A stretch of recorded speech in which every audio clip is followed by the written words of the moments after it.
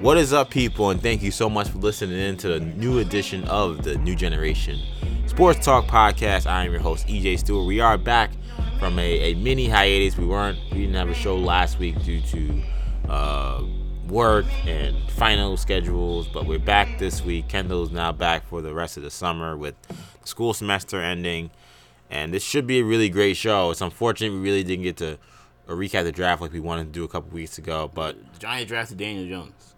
Bad. Kendall. The Jaguars drafting Josh Allen. Good. We're going to hear the review for the draft. The Giants drafting Josh. That kid Daniel Jones. Redskins drafting Dwayne Haskins. Good. Yo, I saw so many tweets that were like, the Giants kept hearing people saying, "Yo, New York got to get the kid from Duke," and we thought we were talking about them. You see, Daniel Jones said that him and Zion have been talking about playing New York together. I know, I did see that,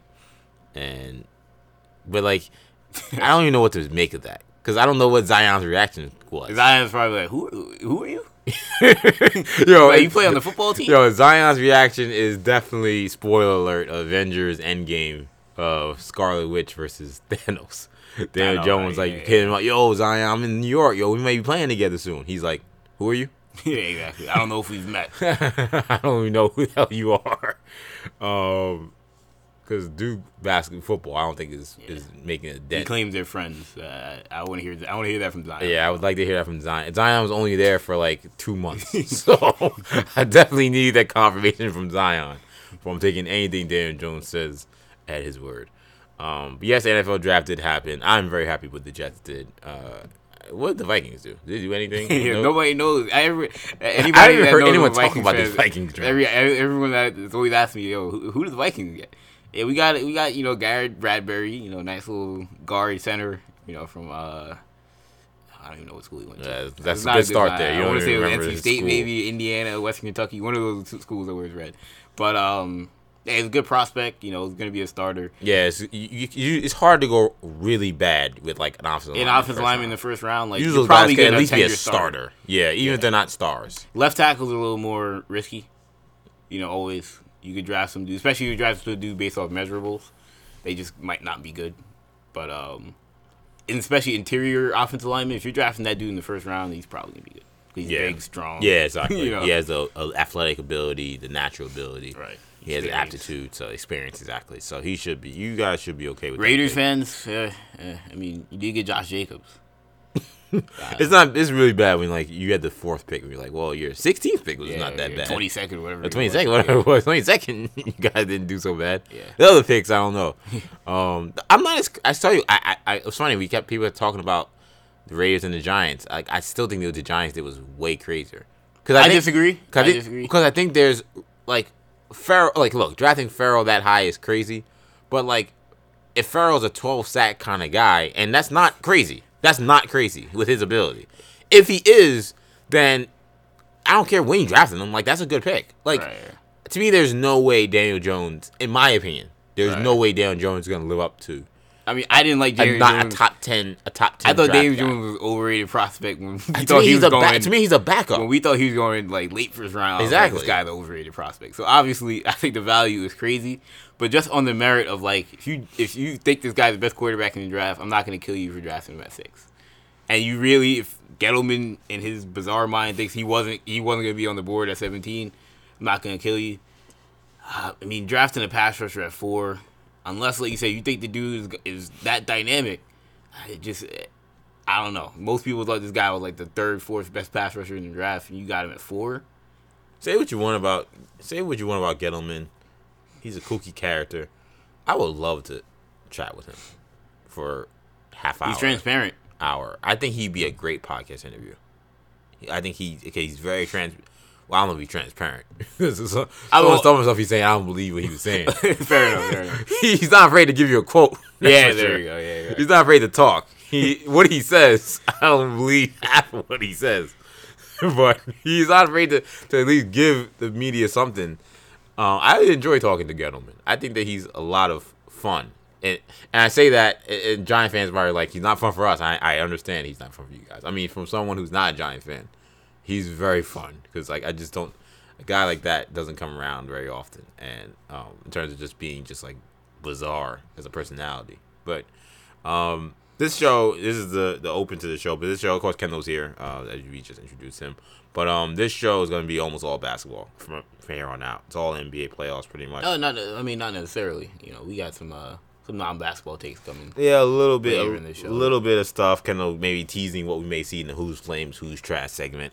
Of course, we're gonna have Kendall's Court at the end of the show, so it should be a great show. A lot of stuff happening in the NBA playoffs. You realize, Kendall, like we didn't get to talk about Dame Lillard's shot. We didn't get to talk about Nuggets going 7. We didn't talk about a lot of stuff. We know about the Clippers and just that whole series with the Warriors. A lot we just didn't even get to. Yeah, I mean the first round of the NBA playoffs was a kind of boring.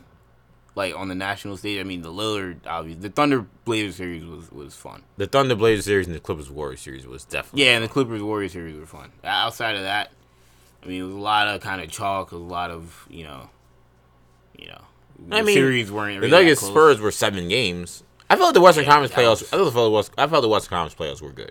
The East, it was very obvious the top 4 teams were better than everybody else. Fair enough. That's probably, and obviously, we're on the East Coast and we're watching those games a little more. I'm a Celtics fan, so those games were probably more, like you said, we tuned into those games a little bit more, but so in that sense, and there's a whole nother larger conversation to have about people talking about the playoffs not having LeBron, and that's hurt. The ratings have certainly been down. That's a fact, and whether or not that's because of LeBron or for whatever reason. Maybe it's the Warriors' dominance. I don't know, but it's been an interesting couple weeks nonetheless. Yeah, and obviously the draft, like you mentioned. And fast forwarding through all that crazy stuff that happened, we're now here.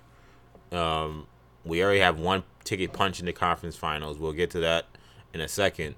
We have 2 Western Conference series that are very much in balance, but the one that everyone's really paying attention to is this Warriors-Rockets series, which is now going to Game 6 in Houston with Golden State up 3-2, but without Kevin Durant for the rest of this series.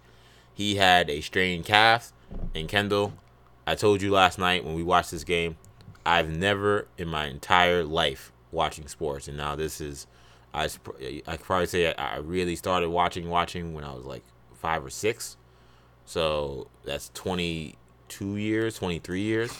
I've never been so concerned about another team's player's health like I was for Kevin Durant when he grabbed the back of his leg. I mean, I really saw the Knick future flash completely in front of my eyes in a way that was just crazy, and it kind of speaks to the weakness of doing what the Knicks are doing. It speaks to you have no control over anything. Yeah. You can't control anything. The guy, the Warriors could just say, we're going to play him 44 minutes a night, and he's going to take all these shots, and, he may just break down, and you have no control over that. Yeah. That's what's kind of crazy about this whole process, but when you're a franchise with the ineptitude of the Knicks, this is a position you put yourself in, where you're counting ping pong balls and hoping that guys on other teams don't get hurt. Yeah, honestly, the 2 most dramatic moments for Knicks fans this season were Zion getting hurt and KD getting hurt. That's crazy. Which is crazy, That's wild. They were on pins and needles. Neither guy may not ever play for the team. Exactly. You know how wild that is? I mean, with Zion, there's a great chance he's not going to be a Knick. It's more than likely. It's more than likely he won't be. 86% chance he won't be a Knick. And with Durant, we don't know. It's a chance he might not. If he would have got hurt, he was not going to be a Knick. If he would have got a torn Achilles, he would have opted in. Probably. I don't think he would be a New York Knick. Yeah, he probably would have just took the money. Someone's like, man, Kyrie's about to opt in, take a 1-year deal with the Celtics because of his KD injury. I mean, it was crazy. Now, of course, we joke. We're happy KD's not seriously hurt. Oh yeah, absolutely. I'm proud of basketball Twitter for not celebrating KD's injury. And I'm proud of I'm proud. There of probably were people that were, but I didn't see a lot. And any people were saying you're celebrating it, you're a jackass. Yeah, I saw the snake jokes, but outside of the snake jokes that were gonna happen, I didn't really see too much. And honestly, I was proud of Knicks fans who I think because there was a temptation, and it was live still out there of people thinking about themselves. But I thought, for the most part, the Knicks fans who are the bigger voices on social media. I thought were very responsible about that. Like the Rappaport types. Yeah, no, I mean like shout out to my homie Jonathan Macri. Right. Shout out to other, posting and toasting blog, people like that. Like guys, they cover the Knicks, but they're fans. You know what I'm saying? And how I had to think about that because even in me on Twitter, I'm like, the first instinct, you're a Knicks fan, and be like, it sucks because KD's a person. Like he's a guy who just got hurt. I don't want to think about that, but because of the situation, like your brain can't help but think about the Knicks. And then I had to temper myself and say, okay, wait, KD may have just been seriously hurt. He's a real person. Yeah, and I don't want him hurt. That's bad. Yeah. And like and I'm thinking as like a basketball. I thought a lot of Knicks fans held that restraint. They didn't just say, "Oh, the Knicks are ruined now." I'm thinking about it as a basketball fan. Like I don't care about what KD does for the most part, even though he'll be in the division, But I don't really care what he does. I'm thinking it like, I don't like the Warriors. I'm rooting for the Rockets. So like I see KD get hurt, and I thought about it, and I'm like, look, I hope it's serious enough to where he can't play the series, but I don't want, like, as a basketball fan, an Achilles injury, which is what was speculated initially, is serious enough to where, like, we saw that happen to Kobe. Jeopardy, yeah. Like, he may come back, but not the same. He just may never be the same player, and that would be tragic for someone as great as Kevin Durant. So, glad that it's not that. Glad it's just a calf injury, calf strain. Is out for the series, so, I mean, again, I'm not super glad about that, only because, it changes basketball history. It changes everything, and like, you want to see everybody at full strength. Like even if you don't, I'm not a Rockets fan, but as an honorary or a temporary Rockets fan, I would have rather seen them beat KD, right? Than, and they had a chance to. Like, they I don't think it was gonna happen. We'll never know if they could have beaten them without KD, probably, because it could be the last one. You know what? It's karma. Chris Paul got hurt last year, so I don't feel that bad for the Warriors. Yeah, I mean, they have 3 other Hall of Famers on their team. I think they'll be okay. Still, speaking about that, will they be okay? Yeah, will they be okay? Charles Barkley said they have no chance to win this series. I've seen other people say that they have no chance to win this series. I think that's insane.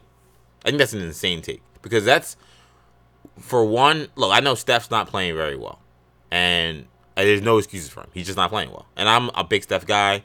I've defended Steph through a lot of some of his poor performances.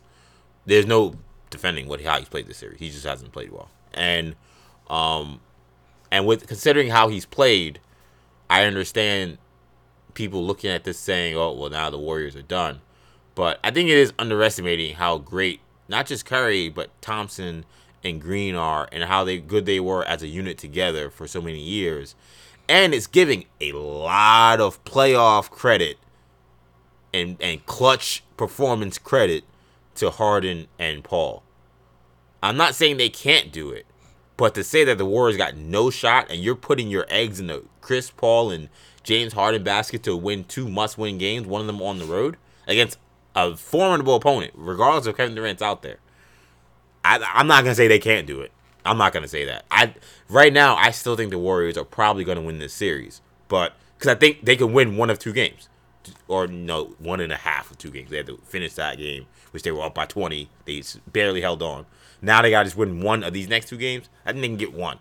To say that the Rockets, I know they're going to get 2, no, I can't go that far. Because I can't trust either of those guys that way. I'm not saying they won't. They very well could. But I think the people are jumping out the window and the Rockets not have to win this series. I don't know.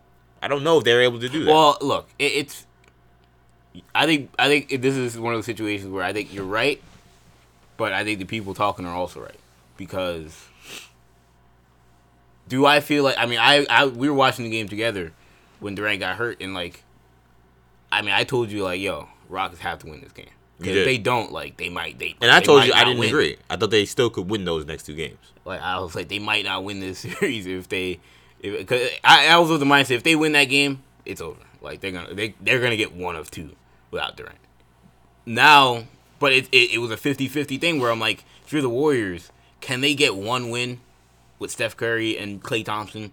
All it takes is one of those dudes to go nuclear for 1 game. Very, very possible. Very possible. And the Rockets might not win. It might be the next game. It might be Game 7. I'm not saying it's likely. I'm not saying, but if I'm the Rockets, I don't want to put my hand... those guys aren't doing that twice. Yeah. Which is what it will take for them to win, I think. But those guys aren't going to do that for 2 games. But unfortunately, they won't have to at this point. It only takes 1 game for Klay Thompson. He might get 50, and they might lose. But what I would also say is that, with that being said, the Rockets, if they don't win the series, like, they have to win the series. If they don't, it's an embarrassment and it's an indictment on Chris Paul. What happens if they don't Harden. win? You mean, like, what's the next step? What do the Rockets do this offseason if they don't win? I mean, I would say trade Chris Paul, but, I mean, you're not getting nothing for Chris Paul. What is Chris Paul at $120 million, $160 million? I can't imagine the team. What are you getting from him? This is just this might be a crazy theory. Would the Hornets do like a signing trade for Kemba? Chris Paul, the Jordan Brand guy from North Carolina.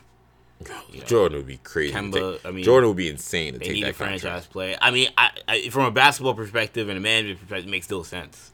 But if you're just talking like, save face. Jordan just trying to sell tickets. I mean, that's literally just trying to sell tickets. Sell tickets, that would sell be the brand. They got the Jordan Brand logo. I mean, that's the only landing spot I can think outside of the Lakers, who also have cap space. But if they tried to do the Asian banana boat go, I get the feeling the Lakers will be mentioned later. Yeah, I know if the Lakers were goofy enough to take Chris Paul, I mean, oh man, we had a conversation early in this week about me saying that they should go after Westbrook, and how his contract might be too crazy for them to bring on. Yeah, I didn't think that would be crazy. And Westbrook is still in his prime. Much rather have Westbrook than Chris Paul. I mean, the thing about Chris Paul is I thought about, like, it's kind of sad when you think about just the banana boat crew in general. D Wade's just retired. Glad for D Wade. He's at the height, not the height, but almost the peak of like his basketball legacy at this point. Oh yeah, he's a legend. He's a legend. Yeah. The only other time he's been at this level is when he had that running, that series against the Mavs. Yeah, I love D Wade getting that like proper send off. Yeah. I mean, and it was cool that the league recognized him for that too. Yeah. Because some guys, they don't get the flowers because they'll smell them. Shout out to Kanye. Like, oh wait, we didn't do anything for that guy. He's was amazing. Why didn't we do more? Paul Pierce, obviously. Right. He'll remind you of that. Yes, Paul Pierce will remind us every single time. But it's great that the NBA fans, the other NBA players, kind of recognize. I think Duncan probably could have gotten more. Absolutely, we didn't know he was retiring. Get Duncan anything. Right? We didn't know Dirk was retiring, and we still gave Dirk a lot of stuff. Dirk was way more fried than Duncan was. Yeah. So there was I love Dirk. Everybody knows I'm a Mavs fan when it comes to Dirk Nowitzki. So it was one of those things I can say that about Dirk. I'm just saying, Duncan, he was done, but I mean Dirk was done. It was one of those things where it was I think people kind of wanted Dirk to retire. They were kind of pushing him through, and you got to watch this week's episode of Game of Zones. They kind of make a joke about that. It's funny, but the thing about Chris Paul and these banana boat guys, you have D Wade, who obviously he's gone, he's retired. But Chris Bosh obviously didn't have the right send off as well, or rather didn't have the right send off. But Melo, I mean, we saw as I'm not a Melo fan, but as somebody that was not vehement, but I was in the camp of Melo could still play. When he was in OKC, I was like, Melo could still play. He's getting a raw deal. Then he went to the Rockets. I was like, OKC was a bad fit. I was trying to tell you, man. But him and D'Antoni and Chris Paul for 2 and years, Harden. I'm trying to tell you. And Melo don't got it. It's clear. Chris Paul and LeBron are reaching the stage where, I mean, look, LeBron, obviously, he's still arguably the best player in the league. Definitely top 5. But he's clearly slipping. He's clearly got a lot of drama, which we'll talk about around him and his franchise. Chris Paul is clearly slipping. And these guys, him and LeBron specifically, LeBron's not a terrible contract. He's a great player, but the Lakers are strapped with LeBron for 3 more years at max deal, and Chris Paul is also at that same contract. And you can't imagine either guy's gonna get better than they are. Chris Paul actually has more years than LeBron. He had a 5-year deal. Yeah. Man, I mean, look, Morey, he had to do it, but he really didn't have to do it. That's a conversation. That's a whole nother conversation. There's no way he didn't have I think he knew what he was doing. I think he knew what he was getting himself into. I think he was like, oh yeah, he knows he signed a bad contract, but he's like, this is for I gotta win 1 year. Yeah, I gotta hope that this year we find a way that I think he really he thinks won't get hurt. They have a chance to beat them. Yeah, and they do. But I mean, sometimes it's also one of those deals where you hope you can trade the guy. Like you hope, like, look, I'm signing a bad contract, but hopefully, yeah, like a lot of times, contract. you're willing to take on a bad contract. Like no contract is untradeable. Like is a few, like Noah is like one of those like rare occurrences. Chandler Parsons. There's somewhere it's like, okay, yeah, like no one would take this guy. But there are some players in the league where like if you want to take on a bad contract, if you really want to get rid of the guy, you can get rid of him. I mean, the Clippers got rid of Blake Griffin quick. Right, that contract looked crazy. Good. Yeah, Love will get traded, and somebody will take Kevin Love. And people talk about it's one of the 5 worst contracts in the league. No, somebody's gonna be desperate. Somebody's gonna take him. Someone needs a decent player. Yeah, somebody needs a franchise player. Or an Olympian. Yeah, or maybe someone just needs like a third or fourth. Yeah, guy. A third option. But like they don't care about the luxury tax. They just need somebody who can fill that role. And they don't. We have the space. Yeah, we can make it work. Yeah, the owner is like, I'll pay the luxury. I don't care. Like we need to win. John Wall's an interesting case. He's the worst contract in the league. Absolutely, only because of the injuries. But the Rockets are they're in a bind. They have to win a championship, and the reason I say that, or not win a championship, they have to beat this Warriors team. Is we've made the excuse. Fans have made the excuse. I mean, look, I wanted the Rockets to win that series last year. I wanted them to win it this year.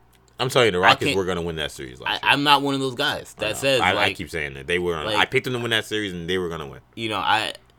I was hoping they would win that series, and I thought in the moment they were going to win it. But looking back in hindsight, are we really sure?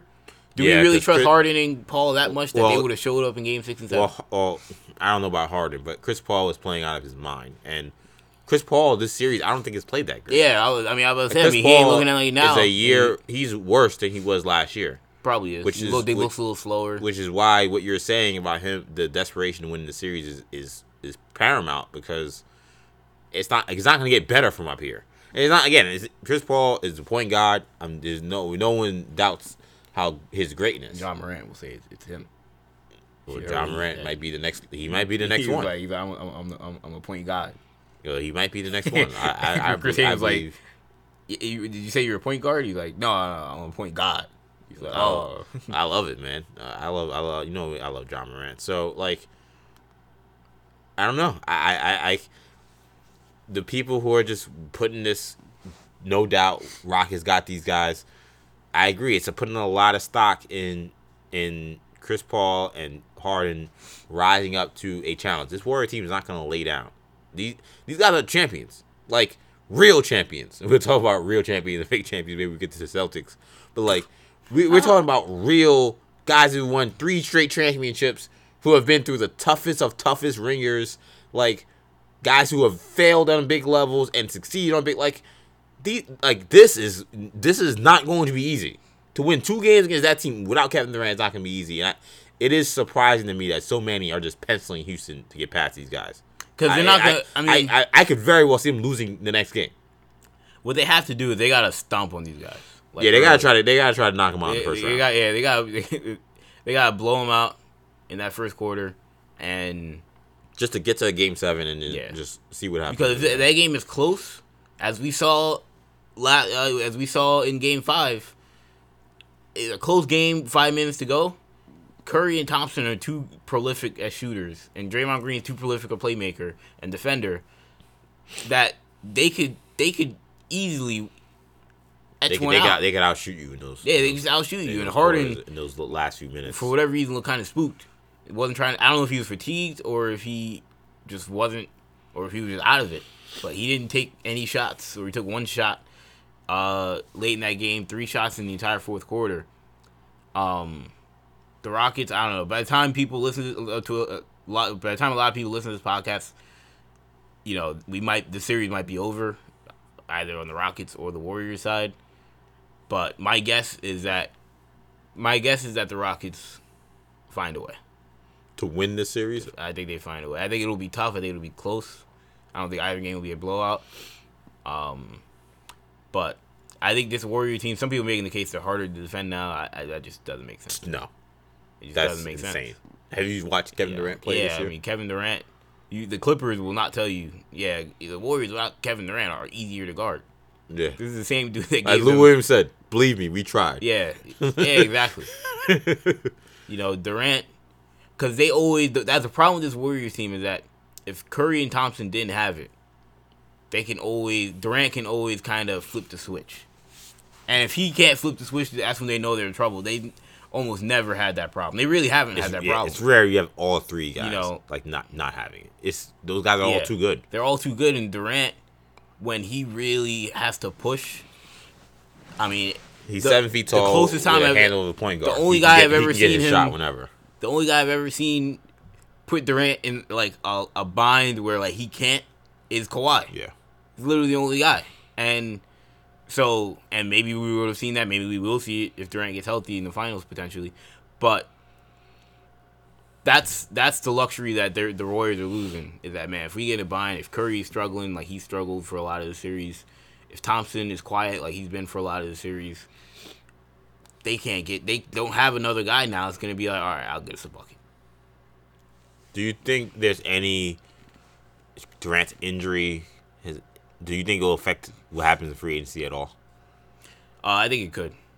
In what way? In the sense that if the Warriors lose this series, there will be a sentiment of like there will be that notion of unfinished business, which is something we've seen a lot in sports when guys get hurt.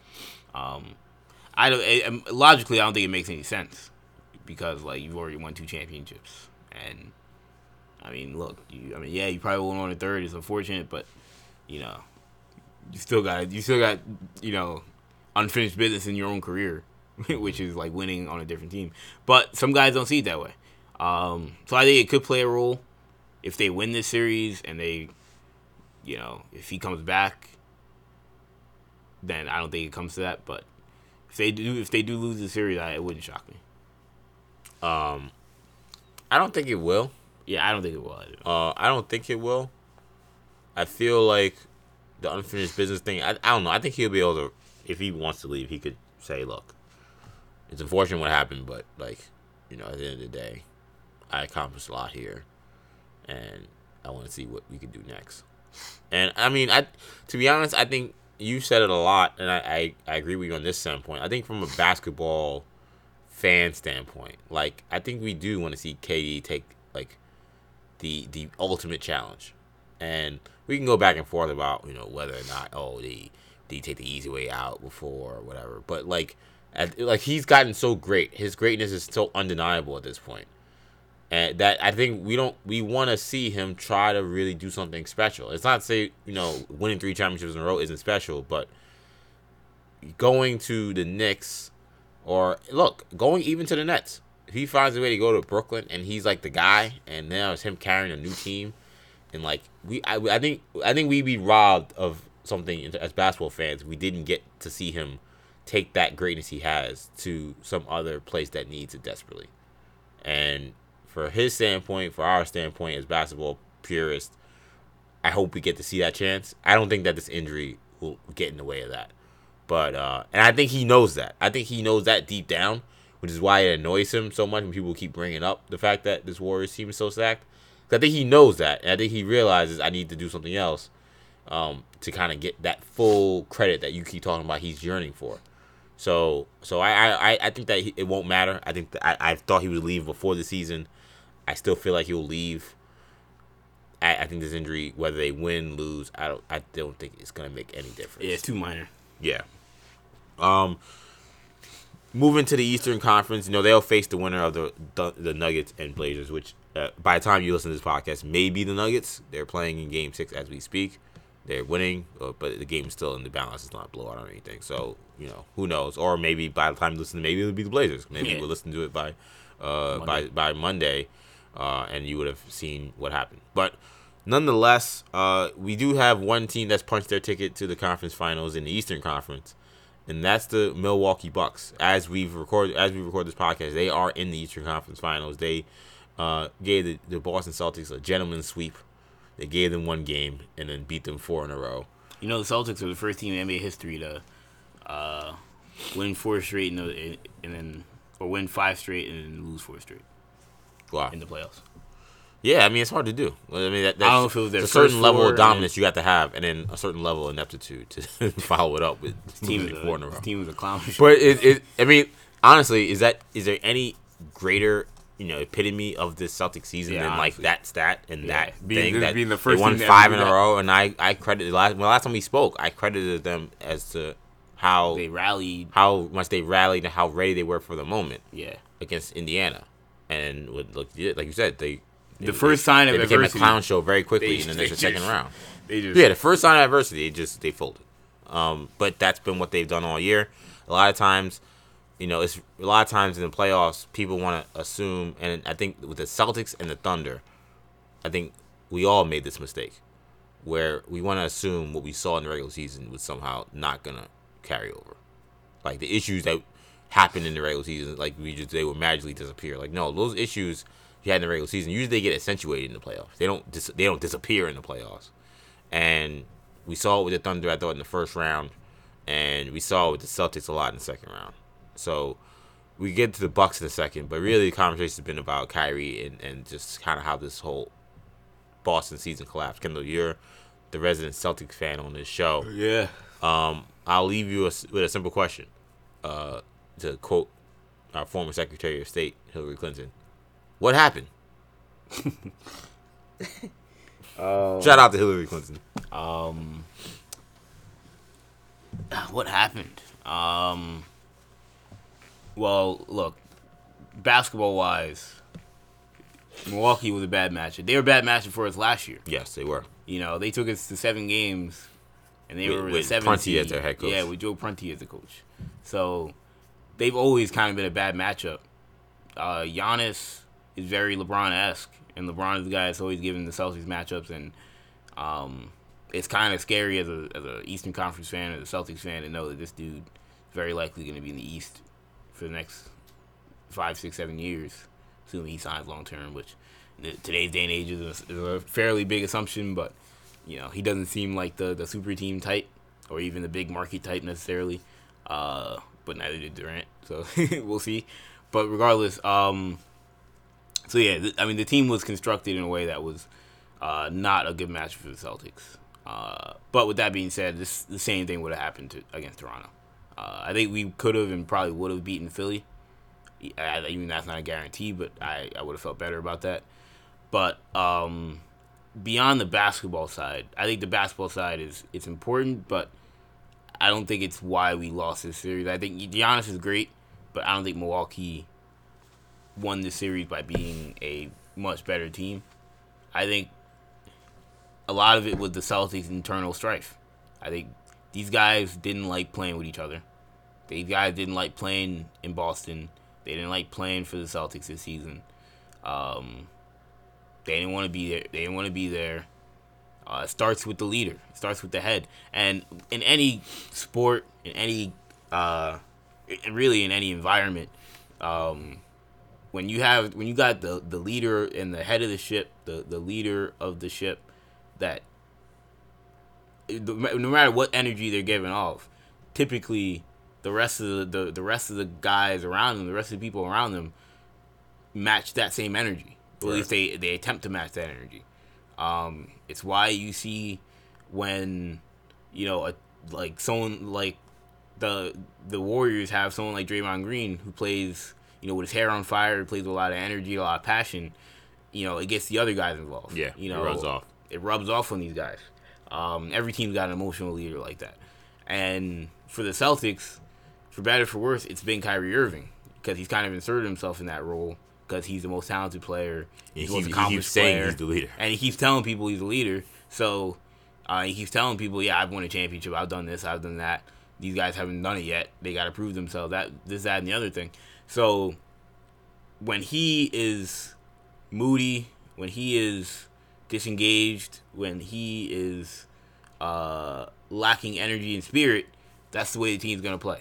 And we saw it not only from Kyrie, but eventually we saw it from Tatum all series. Tatum was awful. Yeah, the only reason we're not talking about Tatum is because Kyrie Yeah. was worse. Exactly. It's hard to be worse than how Tatum played.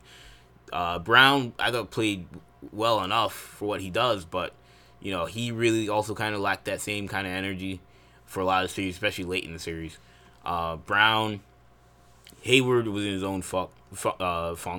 I look at Morris, Smart, Horford. Those guys kind of did what they did. They're business as usual type of guys. They're veterans. That doesn't really affect them. Rozier also is another guy that just didn't have it. And yeah, Rozier was awful. Yeah, he was awful. But it starts with the head of the snake, because if Kyrie comes out with his hair on fire, playing with high energy on both sides, playing his tail off, I can't imagine Tatum and Brown playing like that. It's hard to believe that those guys would lay an egg like that. Mm-hmm. And we saw it last year in the playoffs.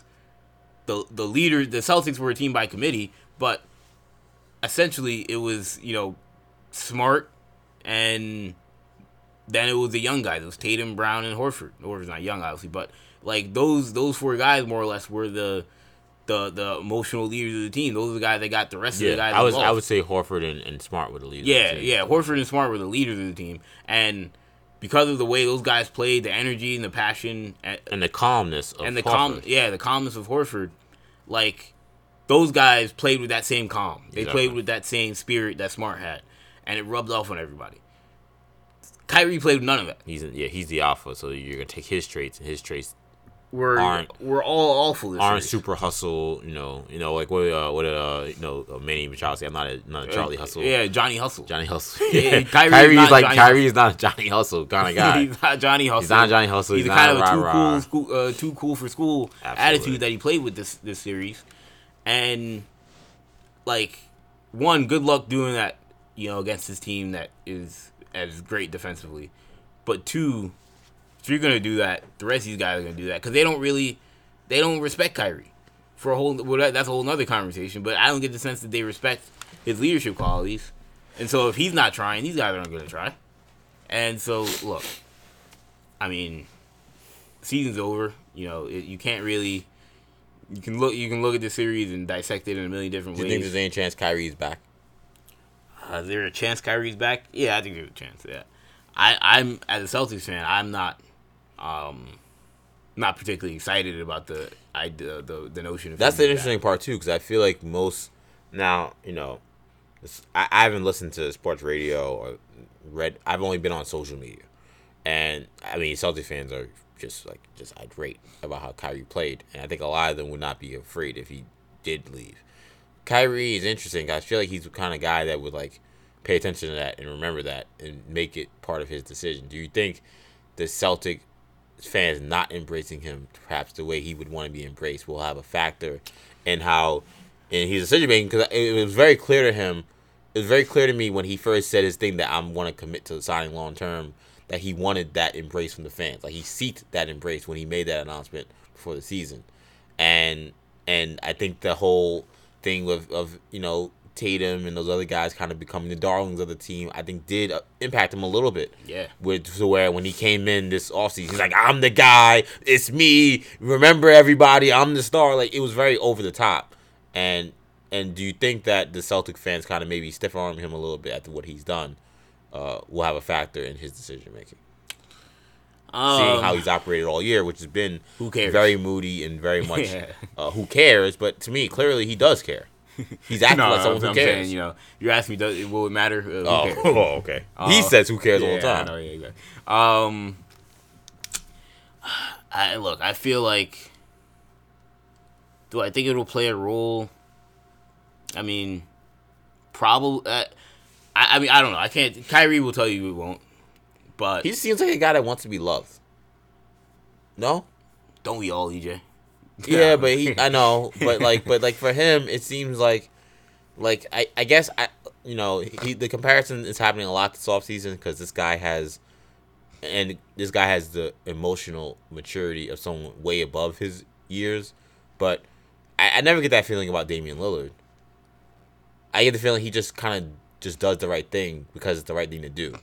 Where I feel like Kyrie will try to do the right thing and then wants praise for it. And this is speaking from a guy who's always been pro Kyrie over any of these other guards we're comparing him to. So that's the perspective you're getting from me, but I'm being honest with what I've seen from him, not just this year, but his whole career. And Like, you know, I even got to play the clip earlier today of him talking about the Cavalier departure and how when they asked him what was the deal, he basically was like, well, you know, I was being a good professional and I stuck through it even though, you know, I knew that, you know, this day was coming. Like, even him mentioning that was like kind of him saying, hey, like, yeah, I kind of just like bailed on my team, but like for a whole year, I stuck it out and we won a championship. Like, I deserve credit for that. Like, why? Like, to me, like, he's kind of like he's that kid who wants to kind of do his own thing, but if he follows your rules, then he wants you to acknowledge that he's following your rules. Right. And it's kind of goes back to like even how he plays. Like, he plays like a guy who wants to do his own thing, and when he does, he wants people. And when he sacrifices or he does the right thing, he wants that to be recognized. And when he's unhappy or he doesn't feel like other people are acquiescing to how he plays, he's gonna pout and he's gonna have an issue with it.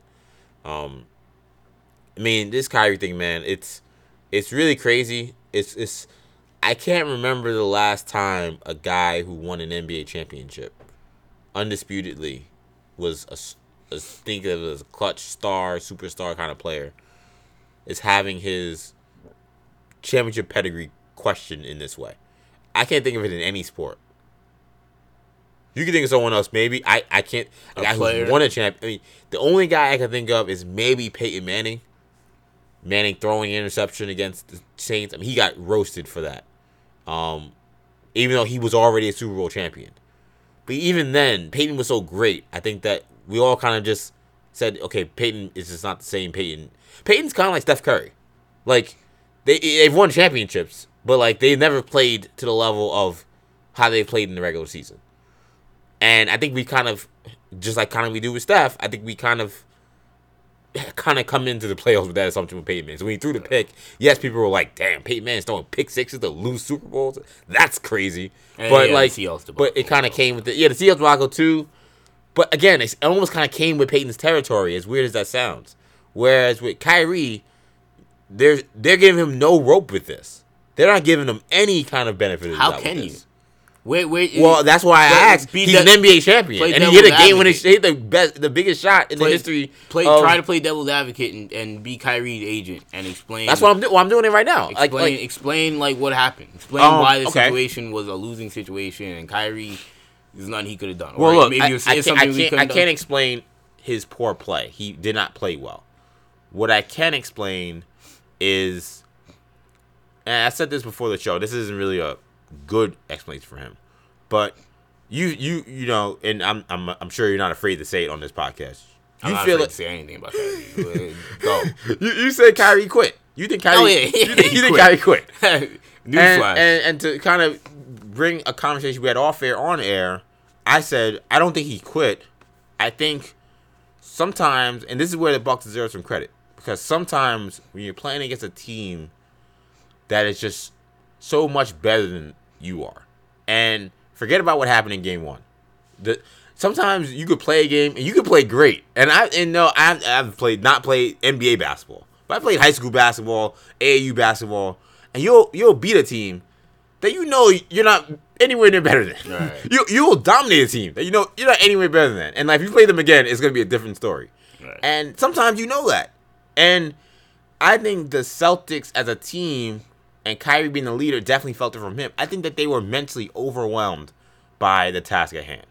I think that by the time the Bucks kind of figured out what this playoffs were about, by the time they got to game 2, and they overwhelmed them with those threes in the first half, and I think the Celtics kind of realized, and Kyrie kind of realized, this is gonna be a task. Which is why Kyrie he went to his instinct, his raw instinct thing to do. Just shoot. Just keep shooting. Just keep attacking. That's like, and sometimes when you do that, it looks like he looks so out of control and he looks so hapless that it looks like you're quit. I don't think he quit. I just think he had no answers. He had no answers because as great as he is, and I've always made the case that Kyrie Irving is an offensive juggernaut, but in a sense he is kind of still limited. But like, why was he intentionally switching on to Giannis? And going to Morris and saying, "No, I got him. I'm gonna guard Giannis." Because in his mind, you get the guy in the corner. Because in his mind, I think his mind. He's not thinking clearly. In his mind, again, what's the thing? wants to Attack. I'm the guy. I gotta do it. Like he's not even thinking about like the game plan. Like it takes you out of it. It takes you out of what you're supposed to do. He said at one point in one of these press conferences that I'm doing so much. I'm doing and in my head I was like, you're trying to do a lot and you're not really doing much. He's not accomplishing anything. Yeah, but he's trying, I guess. Yeah. Right. But like and have you ever seen that Sailor Moon meme where like it's like I don't even know what episode it's from, but it's a guy who's like, my work here is done. Yeah. Sailor Moon's like, you haven't done anything. Yeah. And he just leaves. Yeah. I saw that for Kyrie. Yeah, I've seen that a million times for Kyrie Irving. That quote reminded me of that. But like, to me, I just think that he realized I can't keep up with this guy in terms of Giannis Antetokounmpo. Like this guy is I'm not good. I can't keep up with this guy. I'm gonna try, and like, how am I gonna try? I'm just gonna keep shooting, and that's where Kyrie's game is immature. Because Kyrie should have realized I'm really gonna have to lean on the talent of my team. My team's overall talent pool is greater than the other team. They are well coached. They're probably a little better coached than we are. They shoot better, but we have better individual players. And instead of me saying I'm going to be the one to match Giannis in this 3-point onslaught we're facing, he should have leaned on his other guys. He didn't know how to do that because, that's what I was going to say, he's kind of limited. He's a great player, but he's kind of limited in the sense that he's a great scorer. And if that's not going for him, ball handling goes into him creating his own shot. It's not for creating other people. So if that's not going for him, I think you see what you got. Him switching randomly, what's the explanation his defense being for whatever. Like, I think you see what happened. His shots weren't going in, but like, Kyrie is Kyrie a bad shooter now? No, I think that. The dude was just mentally checked. He just looked in and played like he was mentally checked out. I think that, again, when you're mentally overwhelmed by what's happening, the game is sped up. But so is Kyrie. So do we have to look at Kyrie and say he's not a clutch player anymore? No, I think he just didn't come up. No, he came up short. That happens. This was a moment where the pressure was put on him, and he just crumbled to where like, oh, now he's a 20% shooter. No, I think what it shows us is that Kyrie. I think what it shows us to me is that Kyrie, as I keep saying, is limited. Is that he's a great talent, and you could make the case he's even a great player, but he like the situation around him has to be a certain way for him to be championship level successful. And it's the case I made for Dirk Nowitzki and for Carmelo Anthony. For Dirk Nowitzki, I was 100% right. I don't know if Dirk and Kyrie are all that much different in terms of my respect for them as players. Like, or talents, I would say. Okay, I was talents, not players. Dirk is smarter. Like, yeah, talents. I'm saying. Yeah. Like, I don't think Dirk is more talented than Kyrie. Basically, like, I think that Dirk is 7 feet tall, but in terms of just raw ability, I think Kyrie is as talented as any point guard that we have. Right. So, but Dirk had limitations. He was a bad defender. He wasn't a guy. He wasn't a tough guy. He had toughness, but he wasn't a guy that you looked at was a rough rider, so to speak. He was quiet, so the kind of leadership you may need from someone who was as dominant as Dirk, you weren't gonna get from him. But what I kept saying, as me who's defending Dirk through an onslaught of people kept saying he'll never win a championship, he's a soft Euro, was one, he's a special player, which he is. He's a Hall of Famer, he's a legend. But also, sometimes you need to put guys in like just the right position, and sometimes not everybody's gonna be Jordan, LeBron, Kobe, where like it doesn't matter. They're going to be able to just lift their team out of anything and they'll win. Some guys just need to be put in the right position. And I think Kyrie is showing to me that he needs to be in a certain position. I thought about that to about be that Kyrie. kind of player. I thought about that about Kyrie when he got traded. But what better position is there than what he came into in Boston? Kyrie needs to be on a team where his offensive scoring is needed and welcomed, and he has other players who are willing to do the dirty work and be leaders and do the other thing necessary to win. Kyrie could not. And I know the talent on this team was incredible. It sounds like you're asking for the. It's gotta be the perfect. It has to be. I'm not saying this is good. I'm telling you what the situation is. Because I'm thinking about that's what the situation is. That he needs to be on a team where he can't be on a team where he has to make sure other guys are getting shots and getting set up. Like, to me, Kyrie wouldn't have worked on the '87 Lakers because he would never got Kareem involved. He would never got James Worthy shots. Like he wouldn't have been able to find a way. Like those teams would have lost because he would have been playing a certain way and they didn't need him to play that way. Like, Kyrie needs to be able to play his game, and his game is scoring the ball. But in order to do that, he needs other guys who may be willing to do more distributing, other guys who may be able to carry some of the load defensively, and a guy in the locker room who can be the alpha leader and connect guys and rally guys. He would be perfect playing with a guy like Draymond Green. Like that's the kind of leader he would need. Like, he needs someone like that. He can't be that guy. He's not innately likable. He doesn't appear that way. And he doesn't seem like he does a lot to, like, put himself out there to be likable. He's not a rah-rah guy. He's not an in-your-face guy.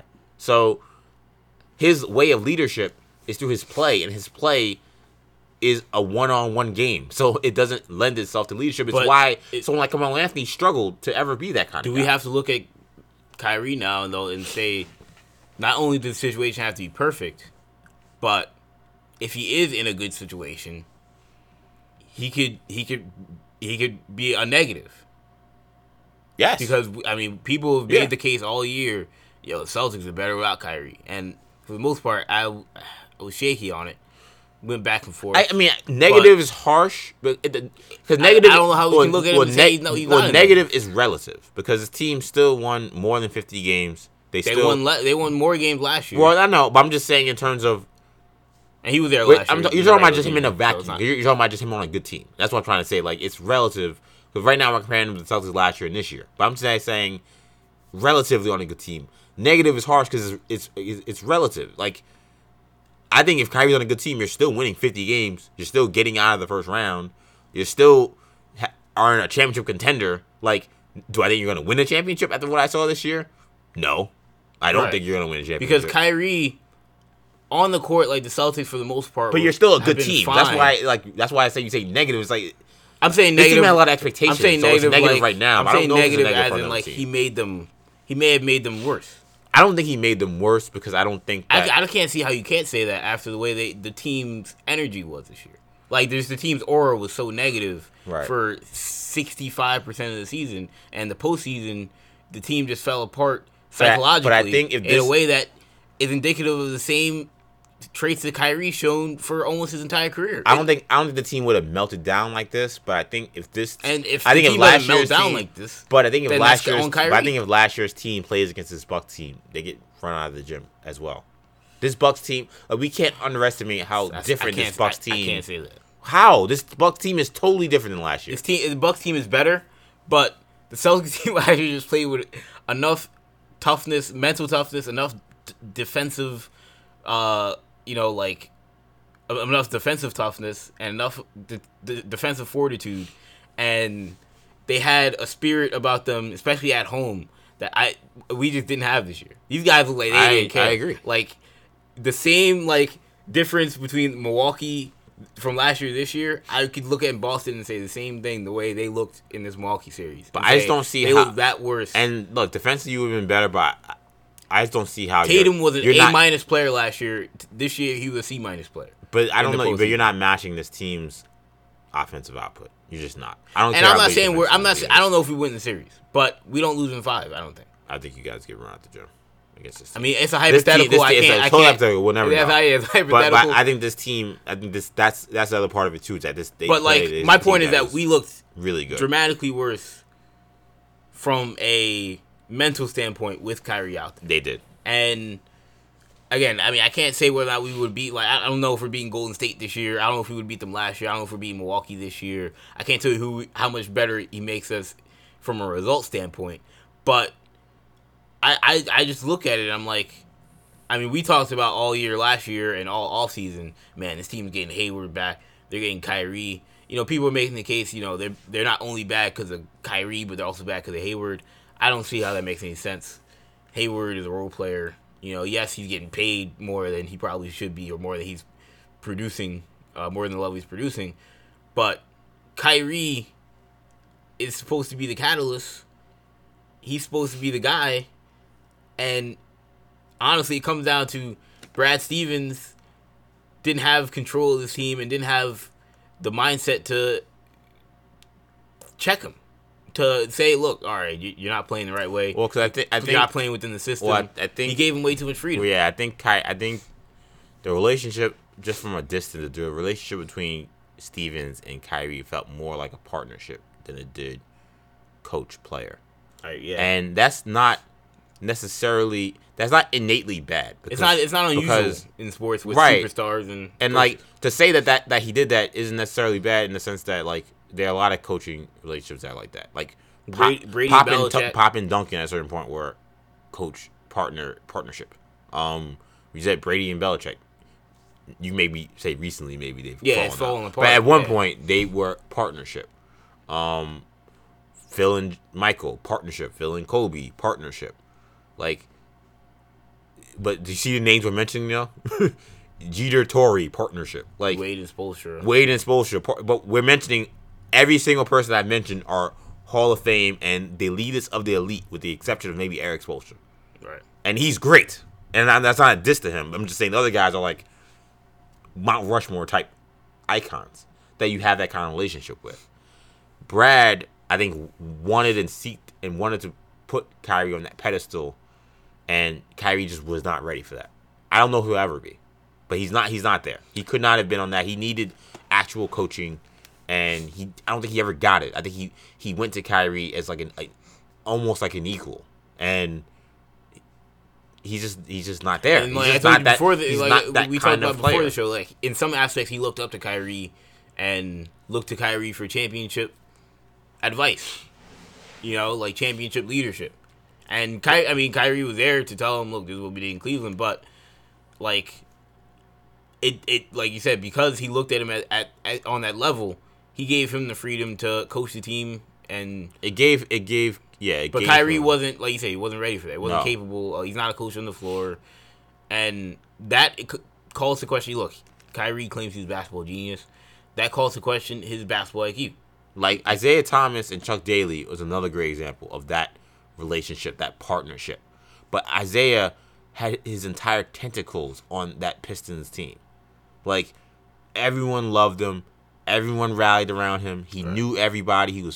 He knew how everybody thought, how everybody worked, and he knew how to get guys to play the right way, how to get guys to play under Chuck Daly. Chuck Daly was like a motivational mastermind. And Isaiah and him were working hand in glove on that Pistons team.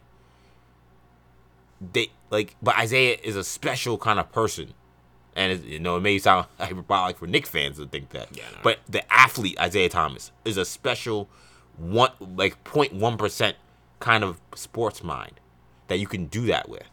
You can't do that with every player, not even every star player. There are star players you cannot do that with. Yeah. Kyrie Irving is not one of them guys. I would argue Dirk Nowitzki was not one of those guys. I don't think that Rick Carlisle looked at Dirk as a partnership. I think he was a coach. And Carlisle, I think he gave Dirk rope in terms of minutes and how you feeling, what do you like. But I think that's where it stopped. I think Stevens looked at Kyrie almost as like an assistant coach. And that's not how he should have approached this. Because Kyrie wasn't ready for that. And it's a mistake. And honestly, like, Kyrie, this whole issue, or not this whole issue, but a part of this issue, among many issues, is that his head got too big. And that probably was a part of it. Like, the last thing Kyrie needed was reinforcement of how he plays and how he operates. Yeah, nobody. I'm sure. Look, Stevens probably, like, I'm sure he criticized him. I'm sure he coached him. Probably told him, look, you're not doing this right. You're not, this is what you got to do better. But everyone that knows Brad Stevens knows he's not going to be the type that's going to, he'll call guys out at times, but he's not going to bench Kyrie in the fourth quarter. He's not going to bench Kyrie in the fourth quarter. He's He's not going to call him out in the media. He's not going to do those things. And at the end of the day, like, it's dangerous. And I mean, clearly. With this player. With other guys, it might not be. Because, again, you might have... Torrey never had to call out Jeter. But... Belichick never had to call out Brady publicly. He does it in practice, which Brady gets crazy about. But. Celtic fans, Stevens, Ainge, Rick Grossman, or Rick Grossback, all of Boston, I think in some instances, I don't want to say they got tricked, but I think in part were fooled or had a different idea of what Kyrie Irving was. I agree with that. Than what he is. Yeah. Like, I mean, if you listen, I vividly remember, obviously I remember the trade. I remember, I was like, look, I don't like giving up the Brooklyn pick. It's a shame, but there are very few guys I would do it for, and Kyrie, I'm fine with it. This dude, he's got his own sneaker. He won a championship. He's an Olympic gold medalist. And, if you listen to Danny Ainge's press conference, or his conference call, rather, when we made the trade, he was like, look, this dude, he's a gold medalist, Olympic champion, NBA champion, one of the most clutch players in the league. He put Kyrie on a level that most people not necessarily looked at him as, because he was LeBron's sidekick. And I think, like you said, these guys thought they were getting a real alpha dog, superstar, MVP level guy. I mean, we were having conversations. They thought they were getting a Chauncey Billups. That's not what they were getting. And I think they thought they were getting Kobe. I think they were getting that level. I mean, we had. When I say Chauncey, I mean that intellect, that right. Championship pedigree, right? Exactly. That kind of locker room guy, right? Exactly. Which was not what they were getting. We talked about on this show, yo, man, I mean, Kyrie on the Celtics, I mean, he could average 28, 29. Look at what Isaiah Thomas did. I mean, if Isaiah Thomas averaged 28, Kyrie could average 30. Yeah, Brad Stevens could make him an MVP. I mean, his game never really got that much better. No, he was under Brad. He was pretty much in some instances, some people wonder if he got not worse, but if the system was kind of holding him back a little bit. I mean, it's an interesting thing to look at now that his tenure is kind of done, and people are like, man, this does not go the way we thought it would. But I think that entire organization did not think that this was the type of player they would be getting, especially not only on the court, but then just the mentality off the court, which people and obviously off the court in the sense that just in the locker room and in post-game press conferences and just dealing with the media. I mean, one of the worst star players I've ever seen in terms of dealing with the media, and just in terms of his. Man, that's saying a lot because he got a lot of competition. A lot of competition in this NBA. He's got a lot of competition. But what dude? Have we seen where it's when something goes bad, 8 times out of 10 he's gonna say something that's gonna make him look worse. I was gonna say 8 times out of 10 is just not gonna be accountable for it. Oh yeah, that's another. That was the thing that was the thing that turned a lot of people off is this last press conference, and really all these last press conferences is that he kind of just hasn't really lived up to, fessed up or owned up to and when he does, the fact that he just came up flat out short. Yeah. Well, games. yeah. This playoffs, like you said, it's been about. He's made it about the game is very complicated. And, yeah. I mean, he's made excuses. Buddha says blah blah. No, just stuff where it's what are you talking about, dude? But and in following Kyrie, typically when he does mess up, he'll preface it by saying, "Look, as great as I am, I gotta do this," or look, I can score whenever I want, so I gotta get used to setting these other guys up. He's always gotta toot his own horn in some aspect. And look, that's why it's what I told you. You want to know? Well, it's exactly what I said before. He's like that kid who wants to always be acknowledged for being his greatness, or when he does the right things, or what he's sacrificing by doing the right things. Look, instead of just doing it, I gotta understand. I could score whenever I want, and and it. Kendall, we've both seen that kid in high school, in college, and you want to know who the first elementary person, school, in middle school. That kid exists all the time. You want to know who the first person who pointed this out to me, outside of the LeBron fans that were Kyrie's a petulant whiny brat who didn't understand how great he had it in Cleveland. They sound pretty decent right now. Yeah, them guys, Yeah, man. they leaning into them takes, man. But They outside of those people, they weren't. They were just. They had an agenda. Yeah, they had an agenda. So I'm not giving them their credit. But the first person that told me this was ironically our brother Henry. Shout out to Henry. He would, and a lot of this was actually Who's tied. a great basketball mind, by the way. Yeah, Get him on this podcast. He. This You was gotta actually talk loud though. tied He's to very this. quiet.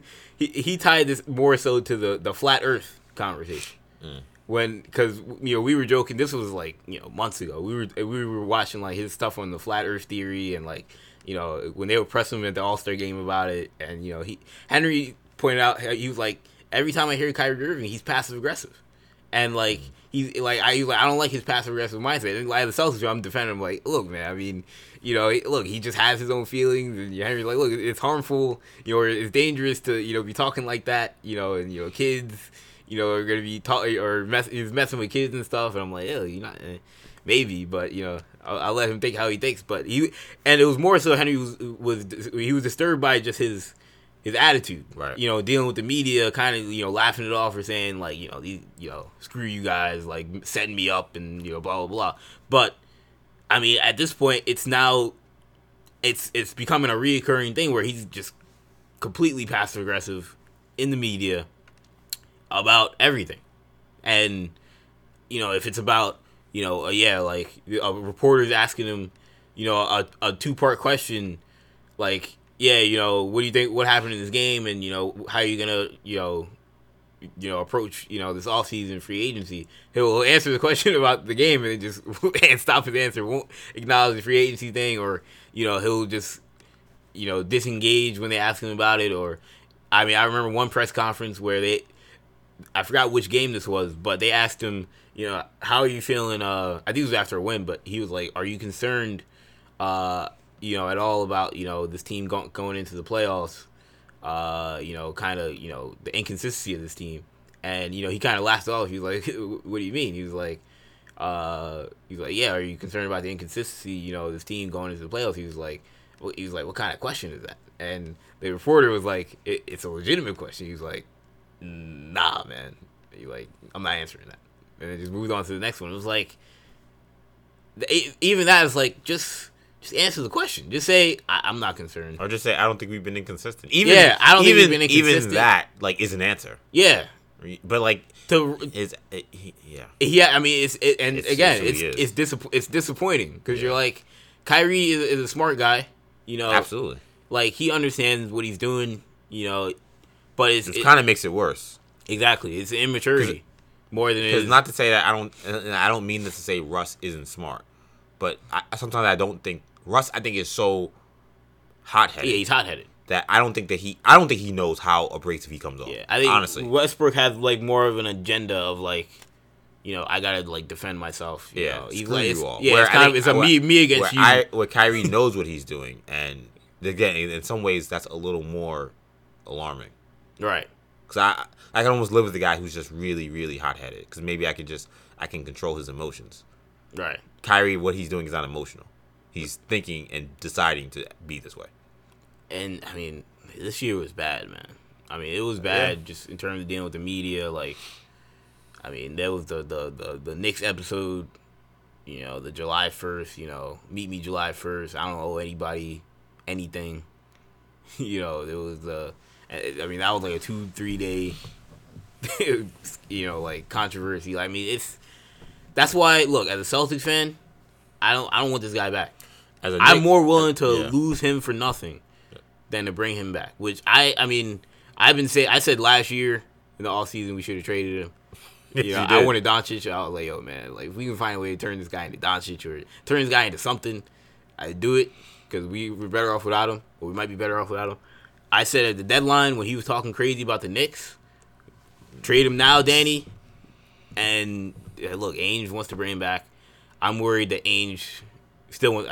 I'm not worried. I think Ainge still wants to bring him back, and I'm worried about that. I don't think it'll come to that though. I think he's gonna leave. If I'm a Knicks fan, I know Knicks. The question has been, should Knicks be concerned? You ain't got. I mean, I don't think we're in a position to be concerned. To be honest, like I know, like, look, you're a Knicks fan. You want to have the best situation. Concerned, possible. I would be concerned. I mean, whether or not that is not stopping me, I would agree.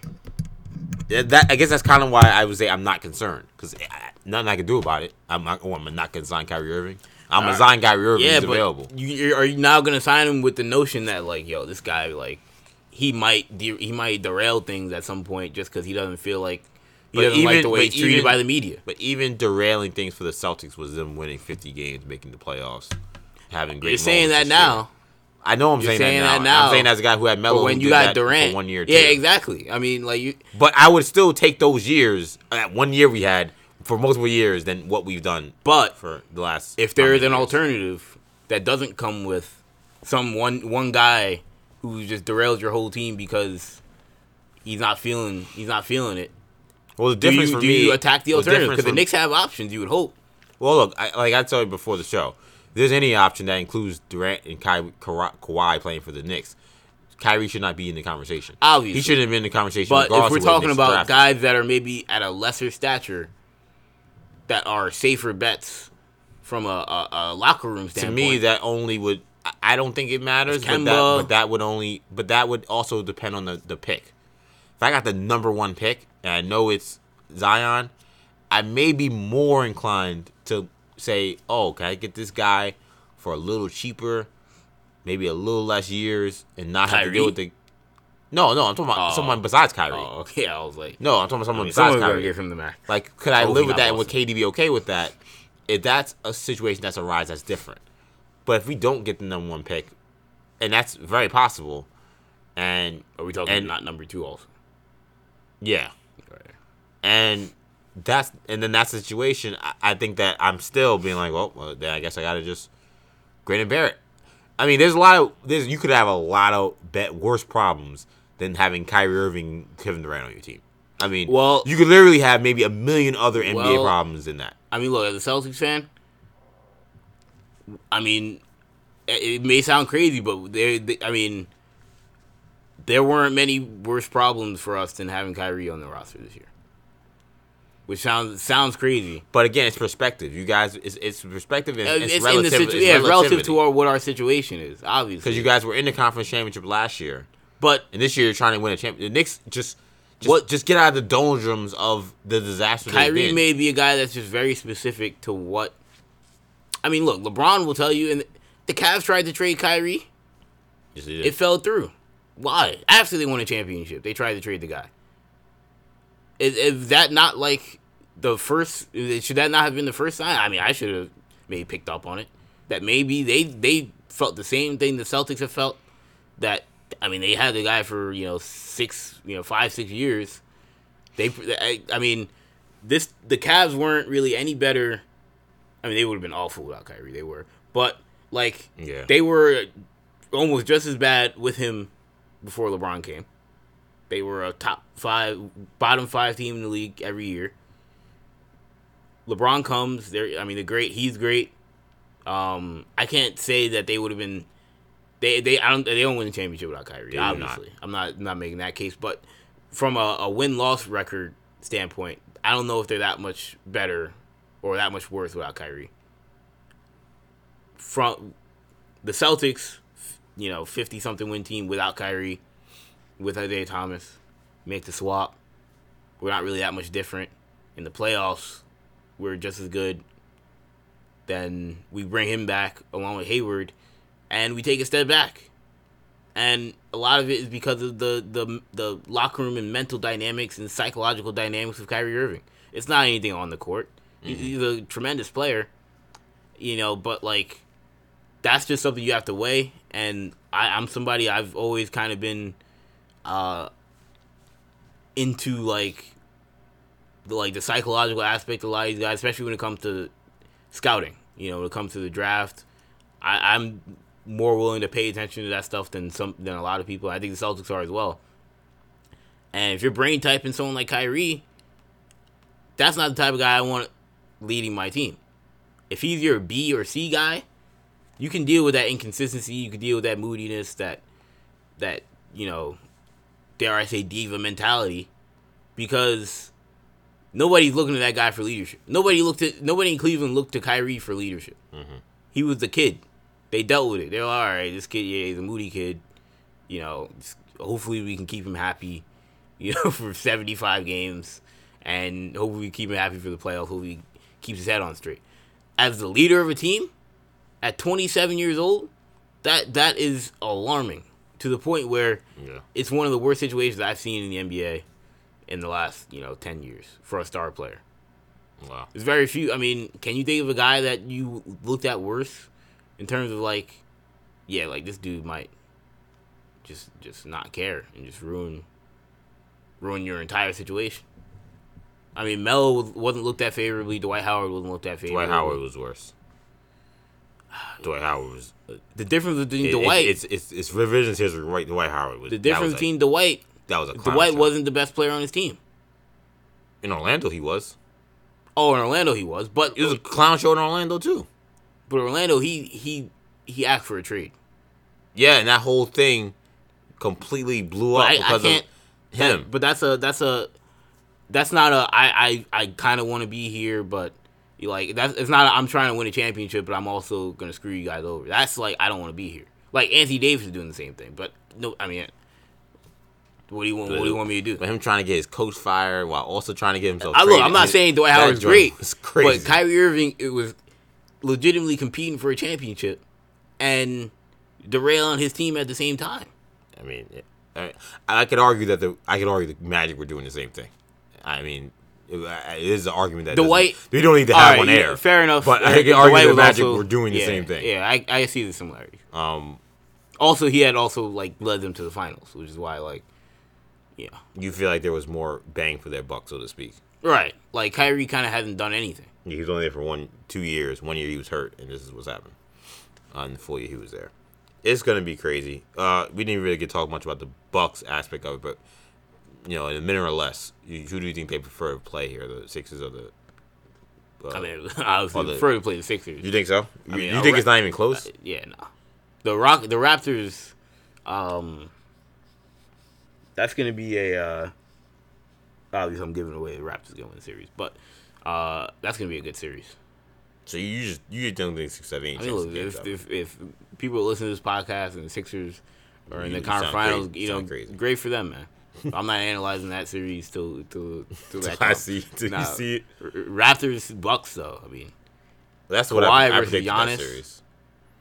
Is I mean, honestly, that's the closest thing we'll ever get to a LeBron versus Kobe series, man. That we never got.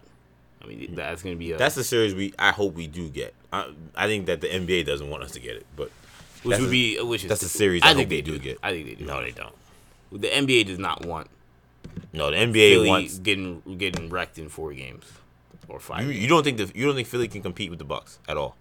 I don't know. Why? I keep asking. But do you think Adam Silver thinks Philly can compete with the Bucks? Yeah. All right. I mean, he thinks it. Yeah, he thinks if I send in Scott Foster and Tony Brother, they can compete. Don't get fired, Ken. No. There goes our Adam Silver interview.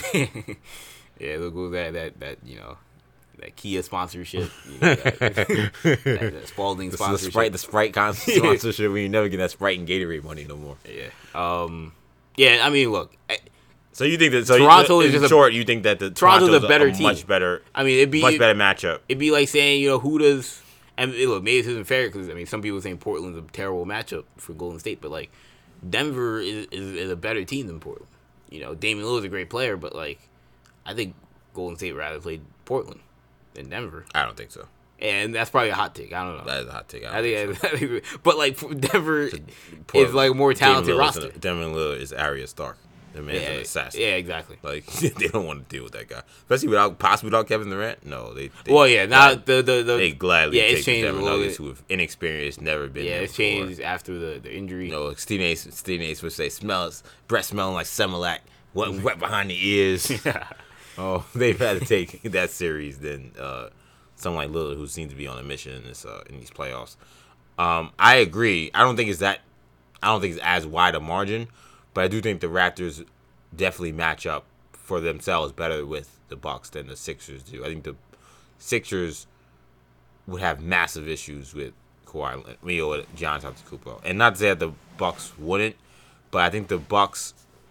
I think Siakam is a very good defender, and I think Siakam can make him work more than the Sixers can because Tobias is like really just a shooter for them. Right. So defensively, Giannis. I mean, Simmons would guard. Simmons was guarding. Now Simmons is getting in foul trouble. They're in trouble. Yeah. They're gonna be in a lot of trouble. A lot of it's gonna be by committee. They can switch more than most teams because of Simmons' size. And Butler will compete even though he's too short. Like they could run lineups out there where like you said Butler's the 2. But I mean, in this series, they've been putting Embiid on some Siakam when they go small. You can't put Embiid on Giannis. I heard the conversation. They're gonna have. I agree. They're gonna have issues. I don't know if they're gonna get swept. But what's wrong with Embiid, man? Is he out of shape? Something is wrong with him. I agree that question needs to be asked. I mean, I was watching his highlights at Kansas. His coach some of his like biggest 50 fans. Pounds lighter, man. His fans are just defending him, and I understand it because you can't control injuries and sicknesses, but. This gotta lose some weight. This is maybe me is projecting. I don't know if it's a weight thing, but I just don't. And the image I keep getting, and it's probably unfair to him because I think it was last year, but I just remember before a game he's sitting courtside and he's eating a cheeseburger. Oh yeah. And nobody said anything, and the people who said stuff kind of thought it was like dope. It was funny, and I'm like. Why is he eating a cheeseburger like hours before game time? And there's something about Joel, like the way he kind of. And I think again, I don't want to just harp on these little moments. Him dancing when he had the knee injury, I don't know if he takes care of himself. Right. And when you say, him getting sick, you can't control that. Yes, you can. Sorry, Brett Brown. Yes, you can. There are people who our father works at a job where he has to be there all the time. And there's certain things you have to do to keep yourself so you're not sick all the time. Certain measures you have to take. Make sure you wash your hands. Make sure you're sleeping right. Make sure you're eating right. Not being out in the cold too long. Yeah. Things like Embiid is such a carefree guy. I don't know if he takes care of himself the right way. So when we say he's out of shape, I don't know if he's out of shape. I think that he's strong and fit. But is he in the best shape he can be in? No. I don't think his most ardent supporter can disagree with that. And do I think that some of this stuff he's dealing with is him maybe just not taking care of himself the way he should? Yeah, I do. And I can be totally wrong. And if I'm wrong, then all right, I'm wrong. I'm not afraid to say that I don't know what the hell I'm talking about. But just if you're asking me what I think of him and what his deal is, as you asked me the question, I think that's his deal. I think there is a level of immaturity to how he prepares himself. And that's why he always has these issues where he's got these nagging injuries. He's got these weird illnesses at the wrong times. And he's playing with fire because all it takes is, then he pulls something the wrong way, then has a really serious injury. I agree. I think that's and look, Derrick Rose was in premier shape and he got serious. Right. So some things you can't control. But when it's a nagging thing with this guy, I mean, the guy's been hurt with a different injury every game of these playoffs. Yeah, that's not normal. And you can't look at that and just be like, "Oh, you guys are just getting on him." Come on. At a certain point, we gotta ask questions. And this is the same dude that's trying to fight coaches because they're not playing him every game. Yeah, he stopped. Last year he was like, "Stop effing babying me." Yeah, and it's look, they're protecting you from themselves. And hopefully, NBA will be more mature next season. All right, then stop calling me at 6 a.m. saying I can't play.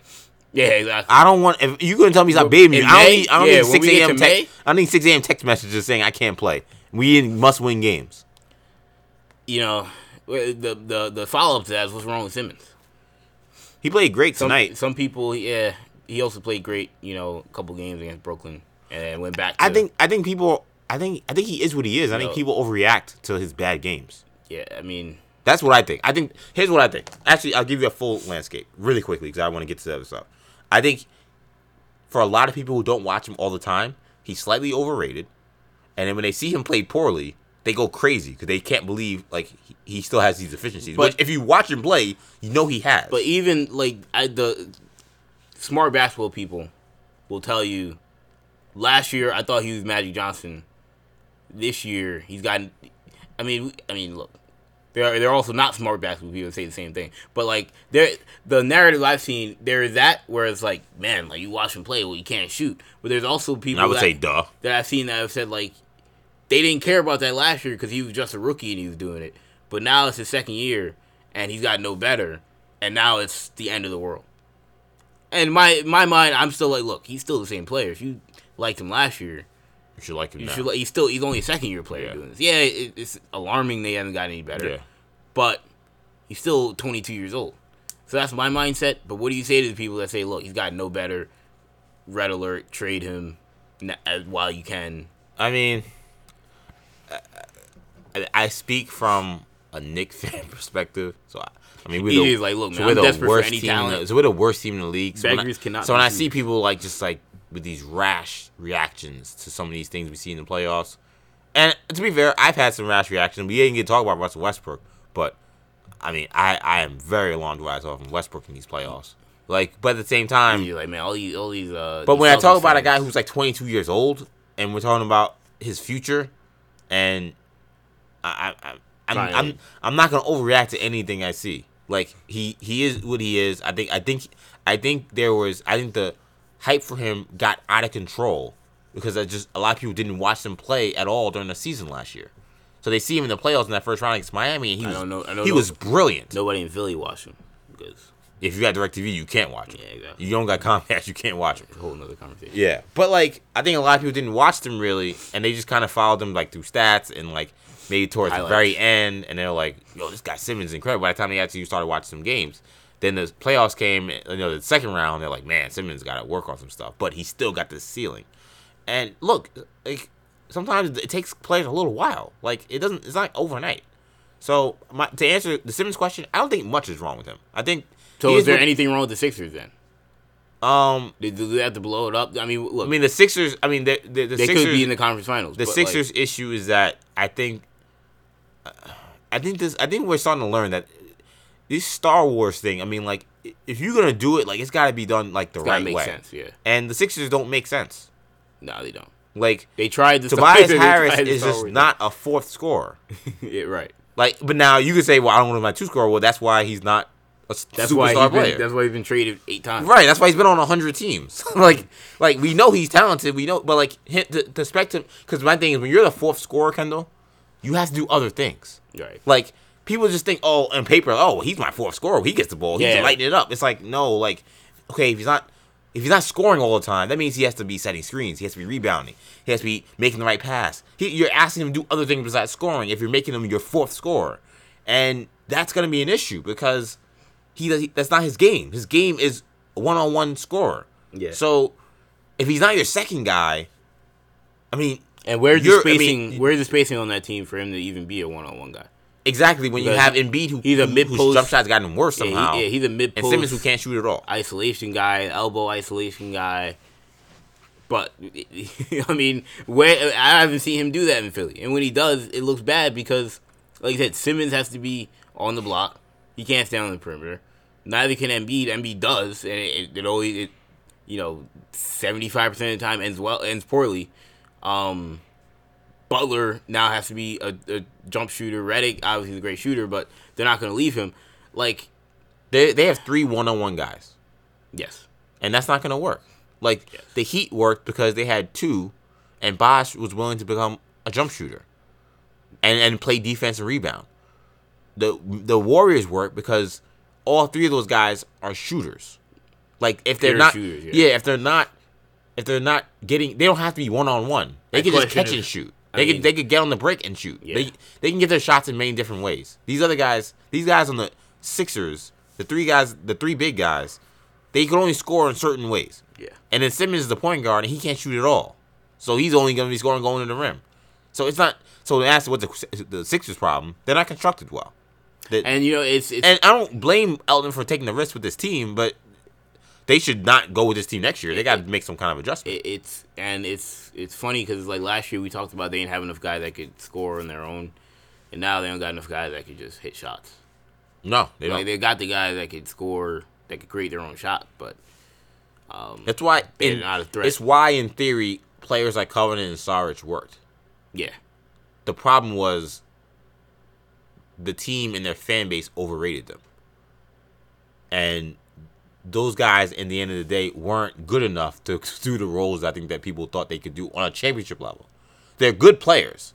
And if you're trying to win 50 games and get to the playoffs, absolutely. They could do it. They did it last year. But if you're talking about, I want to win a championship, well, those guys, they're too limited to try to do that.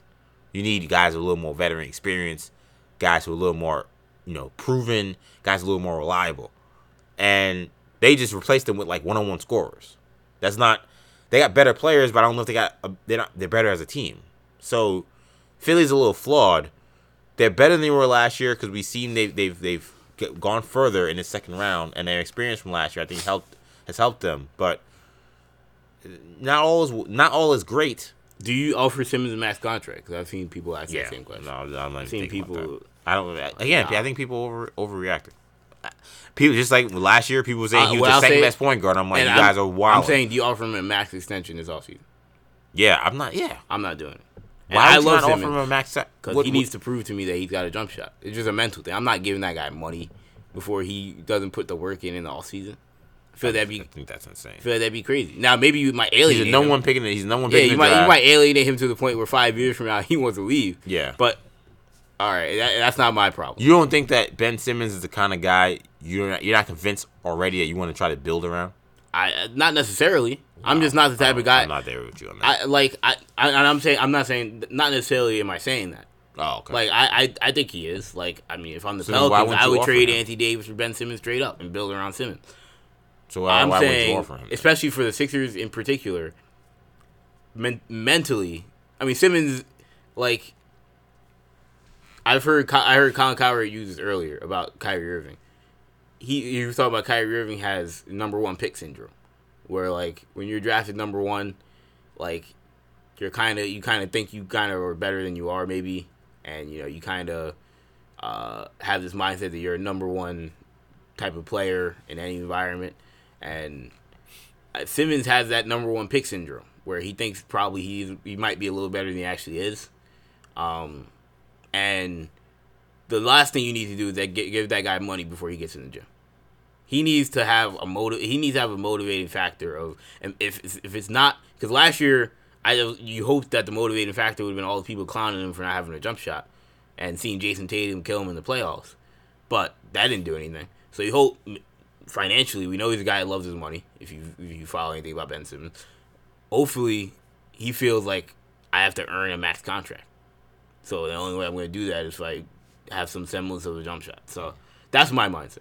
It's more of a trick to try and hope that he works on his game, but I just wouldn't trust giving him money. Let's quickly go through Flames and Trash this week, Kendall. I'll go first. I'll go with Flames. I want to give a big shout out to Monty Williams. Monty Williams is slated to be the new coach of the Phoenix Suns. Monty, by all accounts, great guy in the league, smart mind. He's worked in various organizations with some of the most elite coaches. Most recently, obviously, with the Sixers, but he was with the Spurs organization for a while as well. He's with the Thunder organization, where a couple of years ago he had that absolute tragedy with his wife being killed in a car crash. And seeing Monty kind of rise above rise through that tragedy, rather, and to do the job he's done in that Philly bench, to get to the point where he can get another head coaching job. It's just a really great comeback story. He handled that situation with such grace in the public eye. I can only imagine it being a terrible situation, and with by all accounts, again, to happen to such a good person was really rough. So I'm really happy that Monty is getting another chance. He was in line for another job that I'll talk about in a second. He decided to go with the Suns. It's a little bit of a risk because the Suns, I mean, you want to talk about dumpster fires. I mean, Robert Sarver has just completely torpedoed that franchise. But he's got Ayton, he's got Booker. He's going to have a top pick. How high, we'll see. It could be number one. Hopefully he's traded, but that's a whole other conversation. That is another conversation. We do not have time for that kind of conversation. But maybe he's adding a Zion or a Ja Morant to the situation. Or Bradley Beal. Again, a conversation for another day. and then now maybe you're cooking with gas in Phoenix. So I'm really excited for Monty Williams. I'm really happy for him. It's rare. I really root for people in the NBA.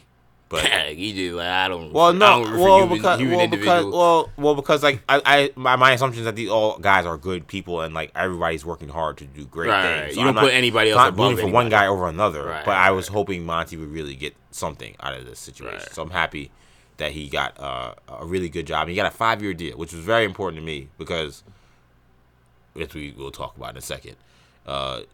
It gives him a level of job security that we've seen in Phoenix just has not existed. Coaches have been fired after 5 Booker games. had like Igor lasted 1 season, even though they gave him 0 point guard. So at least if Robert Sarver is gonna do some messed up stuff again, at least he's gonna have to pay him for 4 years if he does it this time. So Monty Williams is Flames for me. It's really good that he got a job here. Yeah, Flames for me, EJ, this week is Jack Hughes. Now, a lot of people are like, Jack Hughes. I mean, it sounds like a British actor or something. No, Jack Hughes, EJ, is the probable number 1 pick in the NHL draft. You know, we're talking hockey on this show. You know, obviously the Stanley Cup playoffs are going on, and hockey makes the show off of, you know, the upcoming NHL draft. So great job by us. But regardless, Jack Hughes, he is Flames this week because he just got put on Team USA, the Team USA roster for the upcoming World Championships, Hockey World Championships. He just played the last week. He just finished last week the Junior World Championships for Team USA, where he actually broke Alexander Ovechkin's record, I believe, for points in any Junior World Championship. So obviously, Jack Hughes is a huge prospect, and the only reason I'm giving him Flames is because, well, the Devils have number 1 pick in the draft. So of course, you know, we're also talking about a future New Jersey Devil.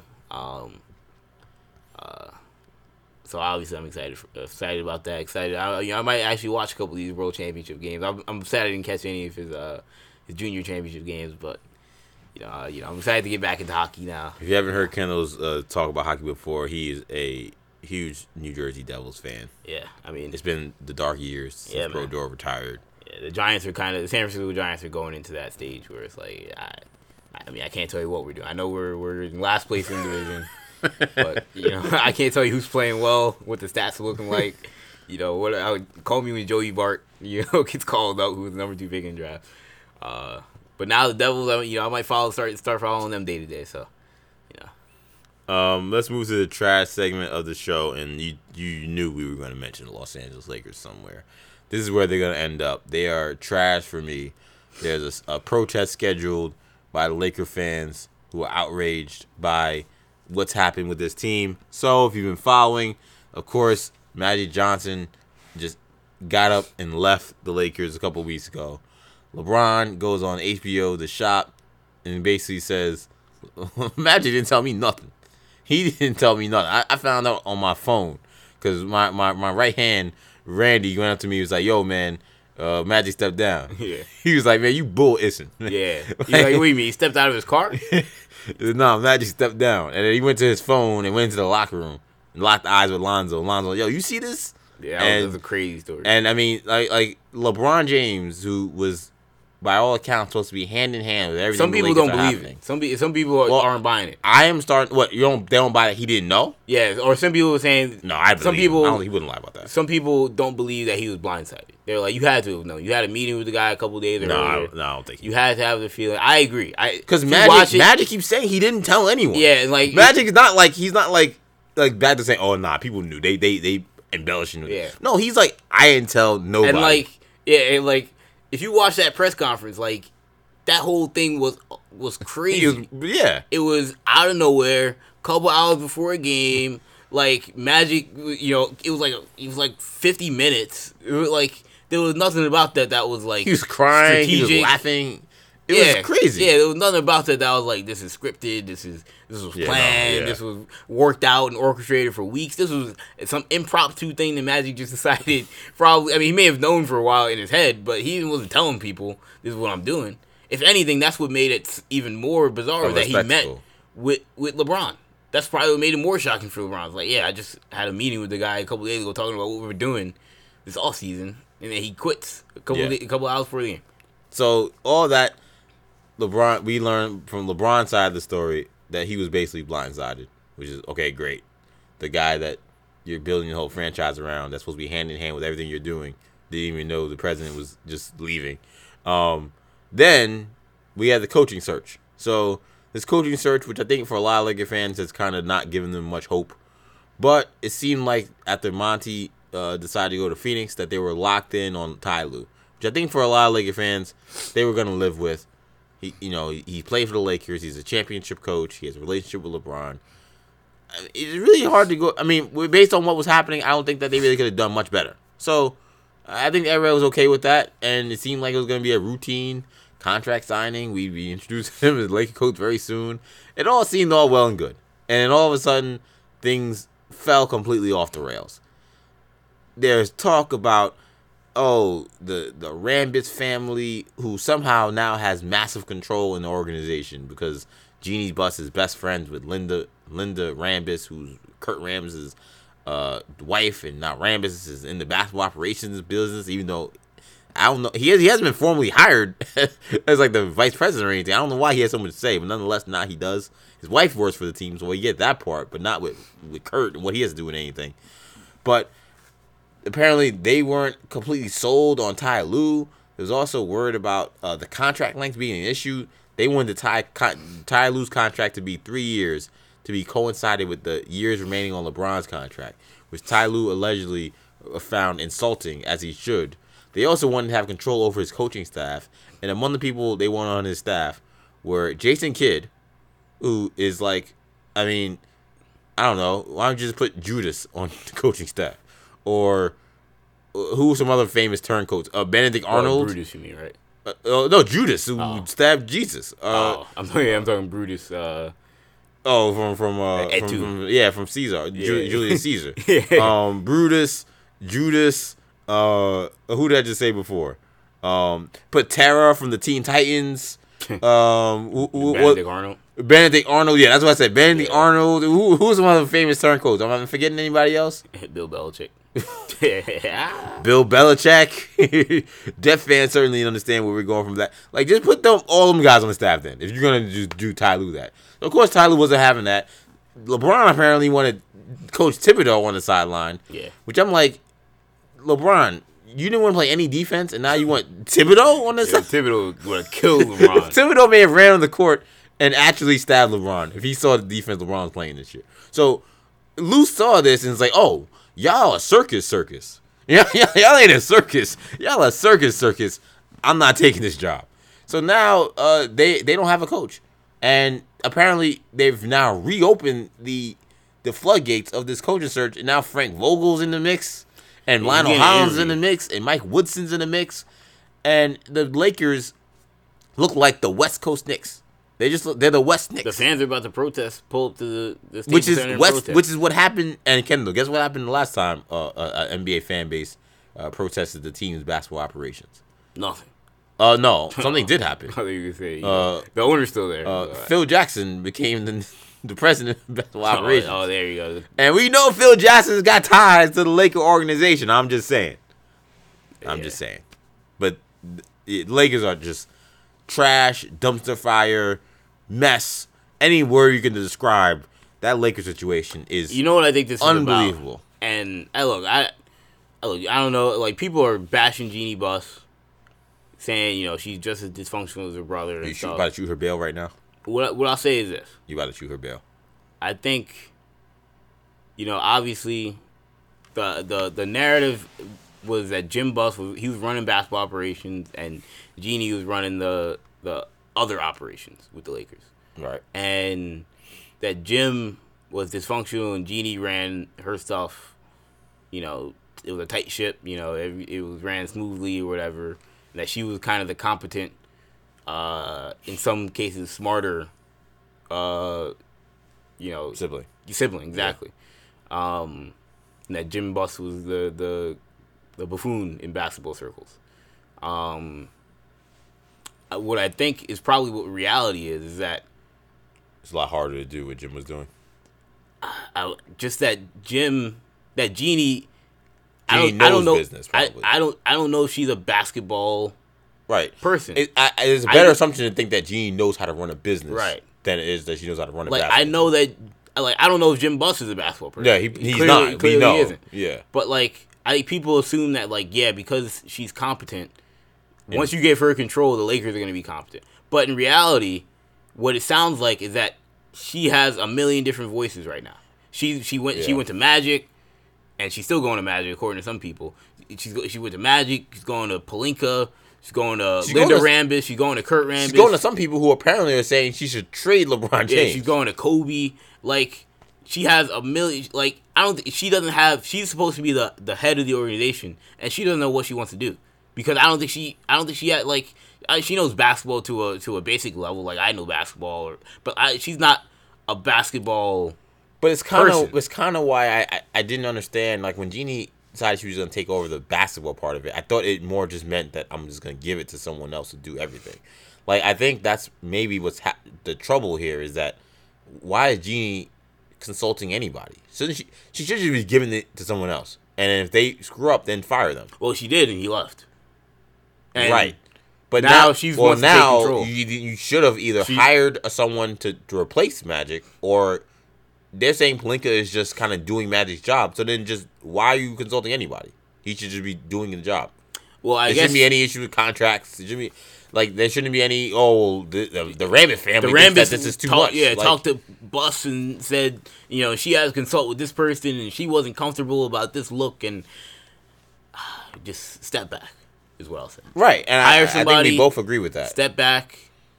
You're not a basketball person. Like Steve Ballmer, I wouldn't want Steve Ballmer doing the day-to-day stuff for the Clippers. I don't think he does. He signs the checks, but he lets Lawrence Frank do what he needs to do. He lets Jerry West insert himself when he needs to insert himself. He lets Doc do what he needs to do. He lets Lee Jenkins, whatever his role is with the organization. Like, I don't think... Like, Jeannie seems like she's trying to take more control than she probably is, like, capable of doing. And I almost feel like she's doing it because... And I don't think she's less competent. Or even more competent than Jim. Yeah, exactly. I just think it's... Because some people are it's gotten worse. If she's worse than... I just think that, like... There's a non-basketball person trying to... Yeah, I just think people... to run a basketball team. It was more... People put way too much pressure and expectations on her being, like, this... super executive. But to be honest, it also kind of lends credence to the criticism about Magic Johnson, which I didn't think were unfounded when they hired him. When people kept saying, look, whatever you think about Magic in terms of like his inexperience in terms of being a basketball executive, he has been an executive. And I'm like, I kept saying at the time, even though I was for Magic giving a chance, because I think he deserved that as being the Laker icon he is. But I'm like, you can't talk about being a businessman and running a basketball team. It's just not the same thing. It's not. And the same thing applies to Jeannie Buss. Like, selling the Los Angeles Lakers brand, which we know she's good at, she's done it for years, is not the same as putting a competent basketball front office together, a basketball team together. And she's learning that the hard way. We are in agreement on that. I think that, probably too much credence was given to her in terms of things were going to be People right. Just assumed, but man. But I think now the Lakers are back. I think what they assumed was that she would hire the right people to get out of the way, and she did not. She hired Magic Johnson. That was a terrible mistake. Oh yeah. She hired Rob Pelinka. That was a terrible mistake. Seems to be, yes. Like they she hasn't hired the right people. So.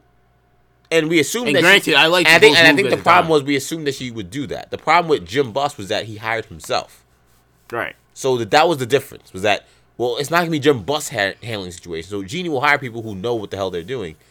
She didn't do that. But now she is handling the situation. Because she had no choice. Because she realized that people don't know what the hell they're doing. One person quit. So what did she do? She had to go. She had to ask everybody she knows. So she's just asking Linda Rambis because, hey, your husband played basketball and is coaching the NBA. What You're does my he best think? friend. Like, and hey, Kobe, I might be still cutting some checks for you. Can you answer some questions? Like, but she's overwhelmed. I don't know. Why are there so many voices though? I mean, and why is all this stuff? She shouldn't be asking this many people. Yeah, why She should only be talking to Rob Pelinka. Why is this all getting out? Because I'm sure because it's chaotic. Everybody I'm sure Danny Ainge probably talks to a lot of people about stuff. Because the Lakers are like Game of Thrones. Sure, everybody's turning on everybody. Sure, Danny Ainge calls KG and says, "What do you think about this guy?" But that's not getting out. Why is it that we hear about? Yeah, Jeannie Buss met with Magic last night, and she met with Kobe last night, and Linda Rambis told him this, and Kurt Rambis was in this meeting, and that shouldn't even be public. I don't understand how Kurt Rambis has any say who the Lakers coach is going to be. I mean, it's a family thing, man. It's a loyalty thing. He has one of the worst records in the history of the NBA when it comes to head coaching. How is he in any way, shape, or form in the conversation of who the Lakers are going to hire? Steph Curry, man. Steph Curry is about to rip Torrey Craig's head off.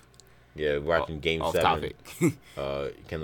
Kendall like to see these two guys who don't want to fight backing up. Yeah, two guys that don't want to fight backing up. But I just never seen Steph Curry so aggressive. Well, good for him. Torrey Craig, he was out of line though. He was out of pocket. He just pushed him for no reason.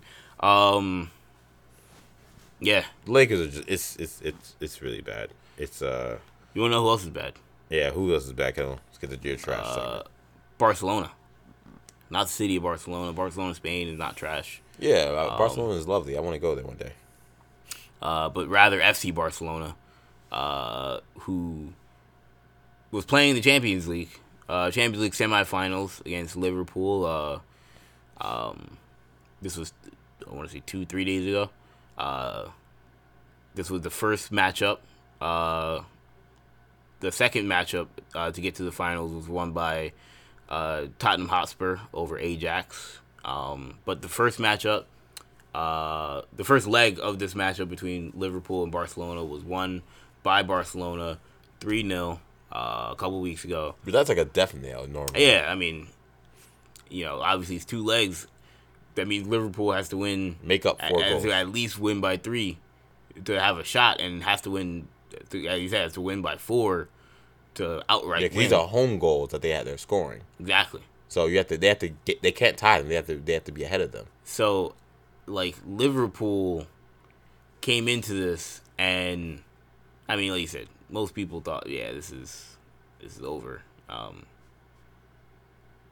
You got to play the game, obviously, but I mean, Barcelona has no shot. Well, Barcelona's trash, obviously, because they lost this game 4-0. There was a tweet by the Barcelona Twitter account before the game that said, you got to think we'll score at least 1 or something like that. You got to think we'll give us at least 1. And they didn't score at all. And did you see the last goal? Yes. A fake out corner? Yeah. Where nobody was even paying attention? I mean, you can't make this stuff up. Yeah. I mean, that was catastrophic. That's the only way to describe that meltdown. Yeah. Catastrophic. Yeah, I mean, look.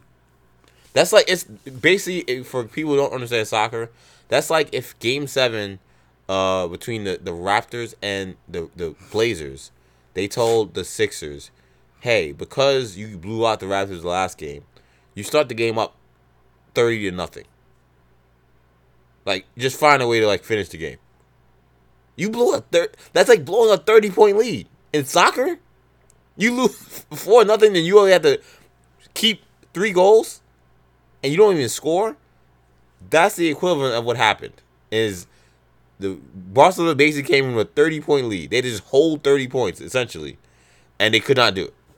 I mean, people are already saying, their manager, Valverde, has to get fired. He's got to lose his job. And soccer... You want to talk about high high risk jobs. Oh yeah, Or high stakes jobs. Is what people I meant. talk about the Soccer NBA is high stakes job. People talk the job security in the NBA is terrible. No, and one game you be fired in soccer. It's borderline like game to game. Yeah, it's bad. Well, yeah, I just think it's bad for the sport. I think it's bad. Like it's a bad culture. Oh yeah, for sure. Yeah, it's not good at all. Like imagine in the NBA it was like, yo, we just lost by 30. You out. Like I know you won a championship last year, but we just lost by 30. Like this is embarrassing. You're fired. I mean, it's crazy. Like, yes, Barcelona's underachieved, but I mean, I'm pretty sure they won La Liga last year. Yeah. They beat out Real Madrid. So what are we complaining about? Yeah, they got to the semifinals of the Champions League. Like, imagine some team, blew imagine if Steve Kerr got fired after the Warriors blew a 3-1 lead. That's what this would be. Yeah, that's exactly. That's what this would be if Steve Kerr got fired. I mean, it's crazy. It's crazy to think about. Yeah, I mean, this is bad. I've already seen articles saying 5 candidates to replace Valverde. He hasn't been fired yet, and they're already giving his job away. He just lost a day ago. But yeah, I mean, it's one of the worst collapses in sports history. And it's trash because now we got Tottenham versus Liverpool. I'm a Manchester United fan, gross, but even beyond that, it's a little star power, I believe Salah. We got Harry Kane. Yeah, we got Harry Kane. Harry Kane's a superstar. Yeah, hopefully Salah's healthy. I don't know if he will be. He didn't play last game. But no Messi and Ronaldo. And Neymar. Those are no Hazard. We're talking about. Well, Ronaldo pulled the LeBron. None of the 5 and decided to go to a team that wasn't ready to win a championship. So yeah, honestly, yeah. We talked about it last year that those moves being very similar, and they've continued to be very similar. Ronaldo's already talked about. There's rumors out there he's gonna want out. Yeah, I'm not surprised. He's already put a demand if we don't win. He said I forgot what the demand was. Like we don't win something. If we don't get to the Champions League quarterfinals or something, I'm out. Yes, it's soccer. Soccer. We talk about the drama in the NBA. Yeah. Soccer is dudes asking out every 3 weeks. Yeah, it never happens. Yo, Gareth Bale pulled up on some fans. He was in a car in Madrid, and they asked him, "Yo, man, no, it wasn't Gareth Bale. I'm sorry, it was Eden Hazard. Eden Hazard is driving through Chelsea, or wherever Chelsea plays. I guess that's in London. He's driving through London, and the Chelsea fans see him in a car, and they're like, "Yo, Eden Hazard, yo, you coming back to Chelsea next year?" He laughed, shook his head, and drove off. He shook his head, laughed, and drove off. I wish Kyrie. It was literally the 50 Cent gif. Yeah, exactly. It was the 50 Cent gif. He did these guys talking about his team that he's still on. He's still in the contract with. Yeah. Rumors have been rampant that he's going to Madrid or Barcelona already. But again, imagine if Kyrie Irving he's driving to Boston tomorrow. Yeah, TMZ pulls up, yo, Kyrie, you staying in Boston? He shook his head and laughed and sped off. We would be dissecting that for weeks. That's normal soccer behavior. That is crazy to us because we're Americans. We don't see that, but in Europe, they're just like, well, that's par for the course. Yeah, they're like, we know he's going. Yeah, he's leaving, and he's just being honest with the fans. It's an honest moment. So where will he go? Kyrie did that. We go, what? Let's get out of here, Kendall. Let's give him Kendall's court. Yeah, Kendall's court. We got a little college basketball news. So, the final, is the final kind of run for this recruiting class, this 2019 recruiting class. Guys are committing. Final rankings are being submitted by all the different websites, and as that's happening, out of nowhere, the best junior point guard in the country, R.J. Hampton, out of Dallas, Texas, decided that he was going to reclassify up to the 2019 class and up to the senior class, and is now a part of that class. That includes obviously James Wiseman, who's going to Memphis, Cole Anthony, who's going to North Carolina, among other, Anthony Edwards going to Georgia, among other star players. But most sites that have now included him in their rankings have had him in that 5 to 6 range. more or less, is where I've seen him. But this is a huge game changer in college basketball next year. You know, if Hampton goes to, it seemed like he's going to come down to Kansas and Memphis. Kansas, Kentucky, Texas Tech, and Memphis are the 4 schools on his list. I can't imagine him going to Kentucky, only because like they already are deep at the point guard position. Texas Tech, I could see, but they're just, it's Texas Tech, and they're a dark horse, and they haven't been on his list until this week, so it seems unlikely he would go there. So it seems like, look, he's visited Memphis and Kentucky. Both teams need help drastically in the backcourt. Right now, the leader is Kansas.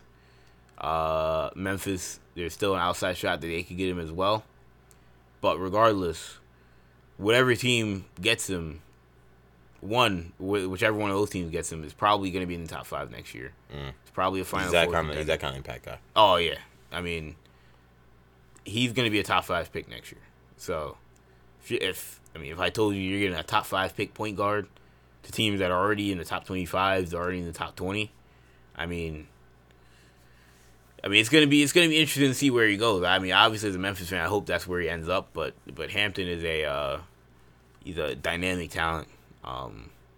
This isn't a particularly strong recruiting class, so it's important that he's now, for NBA fans, it's important. It's good that he reclassified, so the draft's gonna be a little stronger next year. But yeah, he's a dynamic player. The only question you have about Hampton is that is he gonna be ready?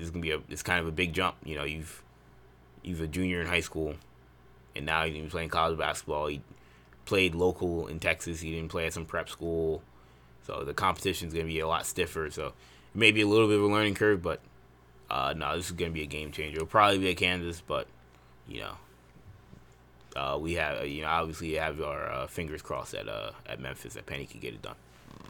Yeah, it's an impact. Oh, and by the way, not to cut you off, but other recruiting news: Duke lost a commit. Boogie Ellis. They did. Which was kind of, he's the first player to ever decommit from Duke. Wow, really? In school's history? Well, I guess technically, I heard that Carrick Felix, who's at Arizona State, did. I didn't know he was even recruited by Duke, but he had a couple wars in the NBA. But he was a JUCO guy, so people kind of look at it a little differently. But he was also the first JUCO guy ever committed. But he's another guy that might be going to Memphis. Yeah, and Boogie Ellis might be going to Memphis, which some people think maybe those two guys can't coexist. They may not want to play with each other. Particularly Boogie wouldn't want to play with Hampton since he doesn't want to play with Trey Jones, obviously. So why would he go to Memphis if Hampton's going there? So that's the situation. And if Penny gets Boogie, he's a 5-star. He's not on Hampton's level, but if Ellis goes to Memphis, now that means that Penny will have gotten a Duke decommit and a Kentucky decommit in DJ Jeffries. I think that's a significant optics thing. Calipari's never had somebody decommit under him at Kentucky. Coach K never had anybody decommit at him under Duke, and now both the two guys that did it this year to go play for Penny Hardaway at Memphis. One guy played for him in high school, but the other guy from California. Yeah, that would be big if that happened. I don't know. But I gotta see Memphis pull it off before we gotta see the paper, the pen to paper. The whole talk. Memphis is almost like the Knicks. Yeah, whatever he's saying. They're gonna get guys. It's all right. I want to see it. Yeah, we thought we were getting Matthew Hurt. We thought we were getting Anthony Simons last year. We thought we were getting Sharif O'Neal. None of that stuff happened. None of it happened. So we still got time. I think Penny, he's working on something. Hopefully. But right now he has no commitments from guys outside of Memphis, outside of guys that he's got ties to. So we'll see. But I think I expect there will be a Kendall's Court, in a couple weeks. Once the signing period is done, that'll wrap up, and I'll be talking about the Memphis 5. Yeah, the Memphis. We got the number one recruiting class in the country. So who's number one? Memphis, Tennessee, most beautiful land in the world. That's a good place to wrap the show, guys. I hope you guys enjoyed this edition of the New Generation Sports Talk Podcast. I know we had the week hiatus, so we wanted to make sure we got this show out. So I hope you guys enjoyed it. We will be back next week with more sports talk. You can catch all of our shows on New Generation Podcast Network on SoundCloud, iTunes, Stitcher, and TuneIn. You can catch us on social media at Facebook New Generation Media, on Twitter at New Generation Pod, and on Instagram, New Generation Podcast. You can follow me on Twitter at EJ_Stewart and on Instagram at ActionEJ. And if I didn't already, check out our YouTube channel, New Generation Media, if I didn't say that yet. So that's it for now. Thanks again. For Kendall, I'm EJ. Take it easy, guys. Peace.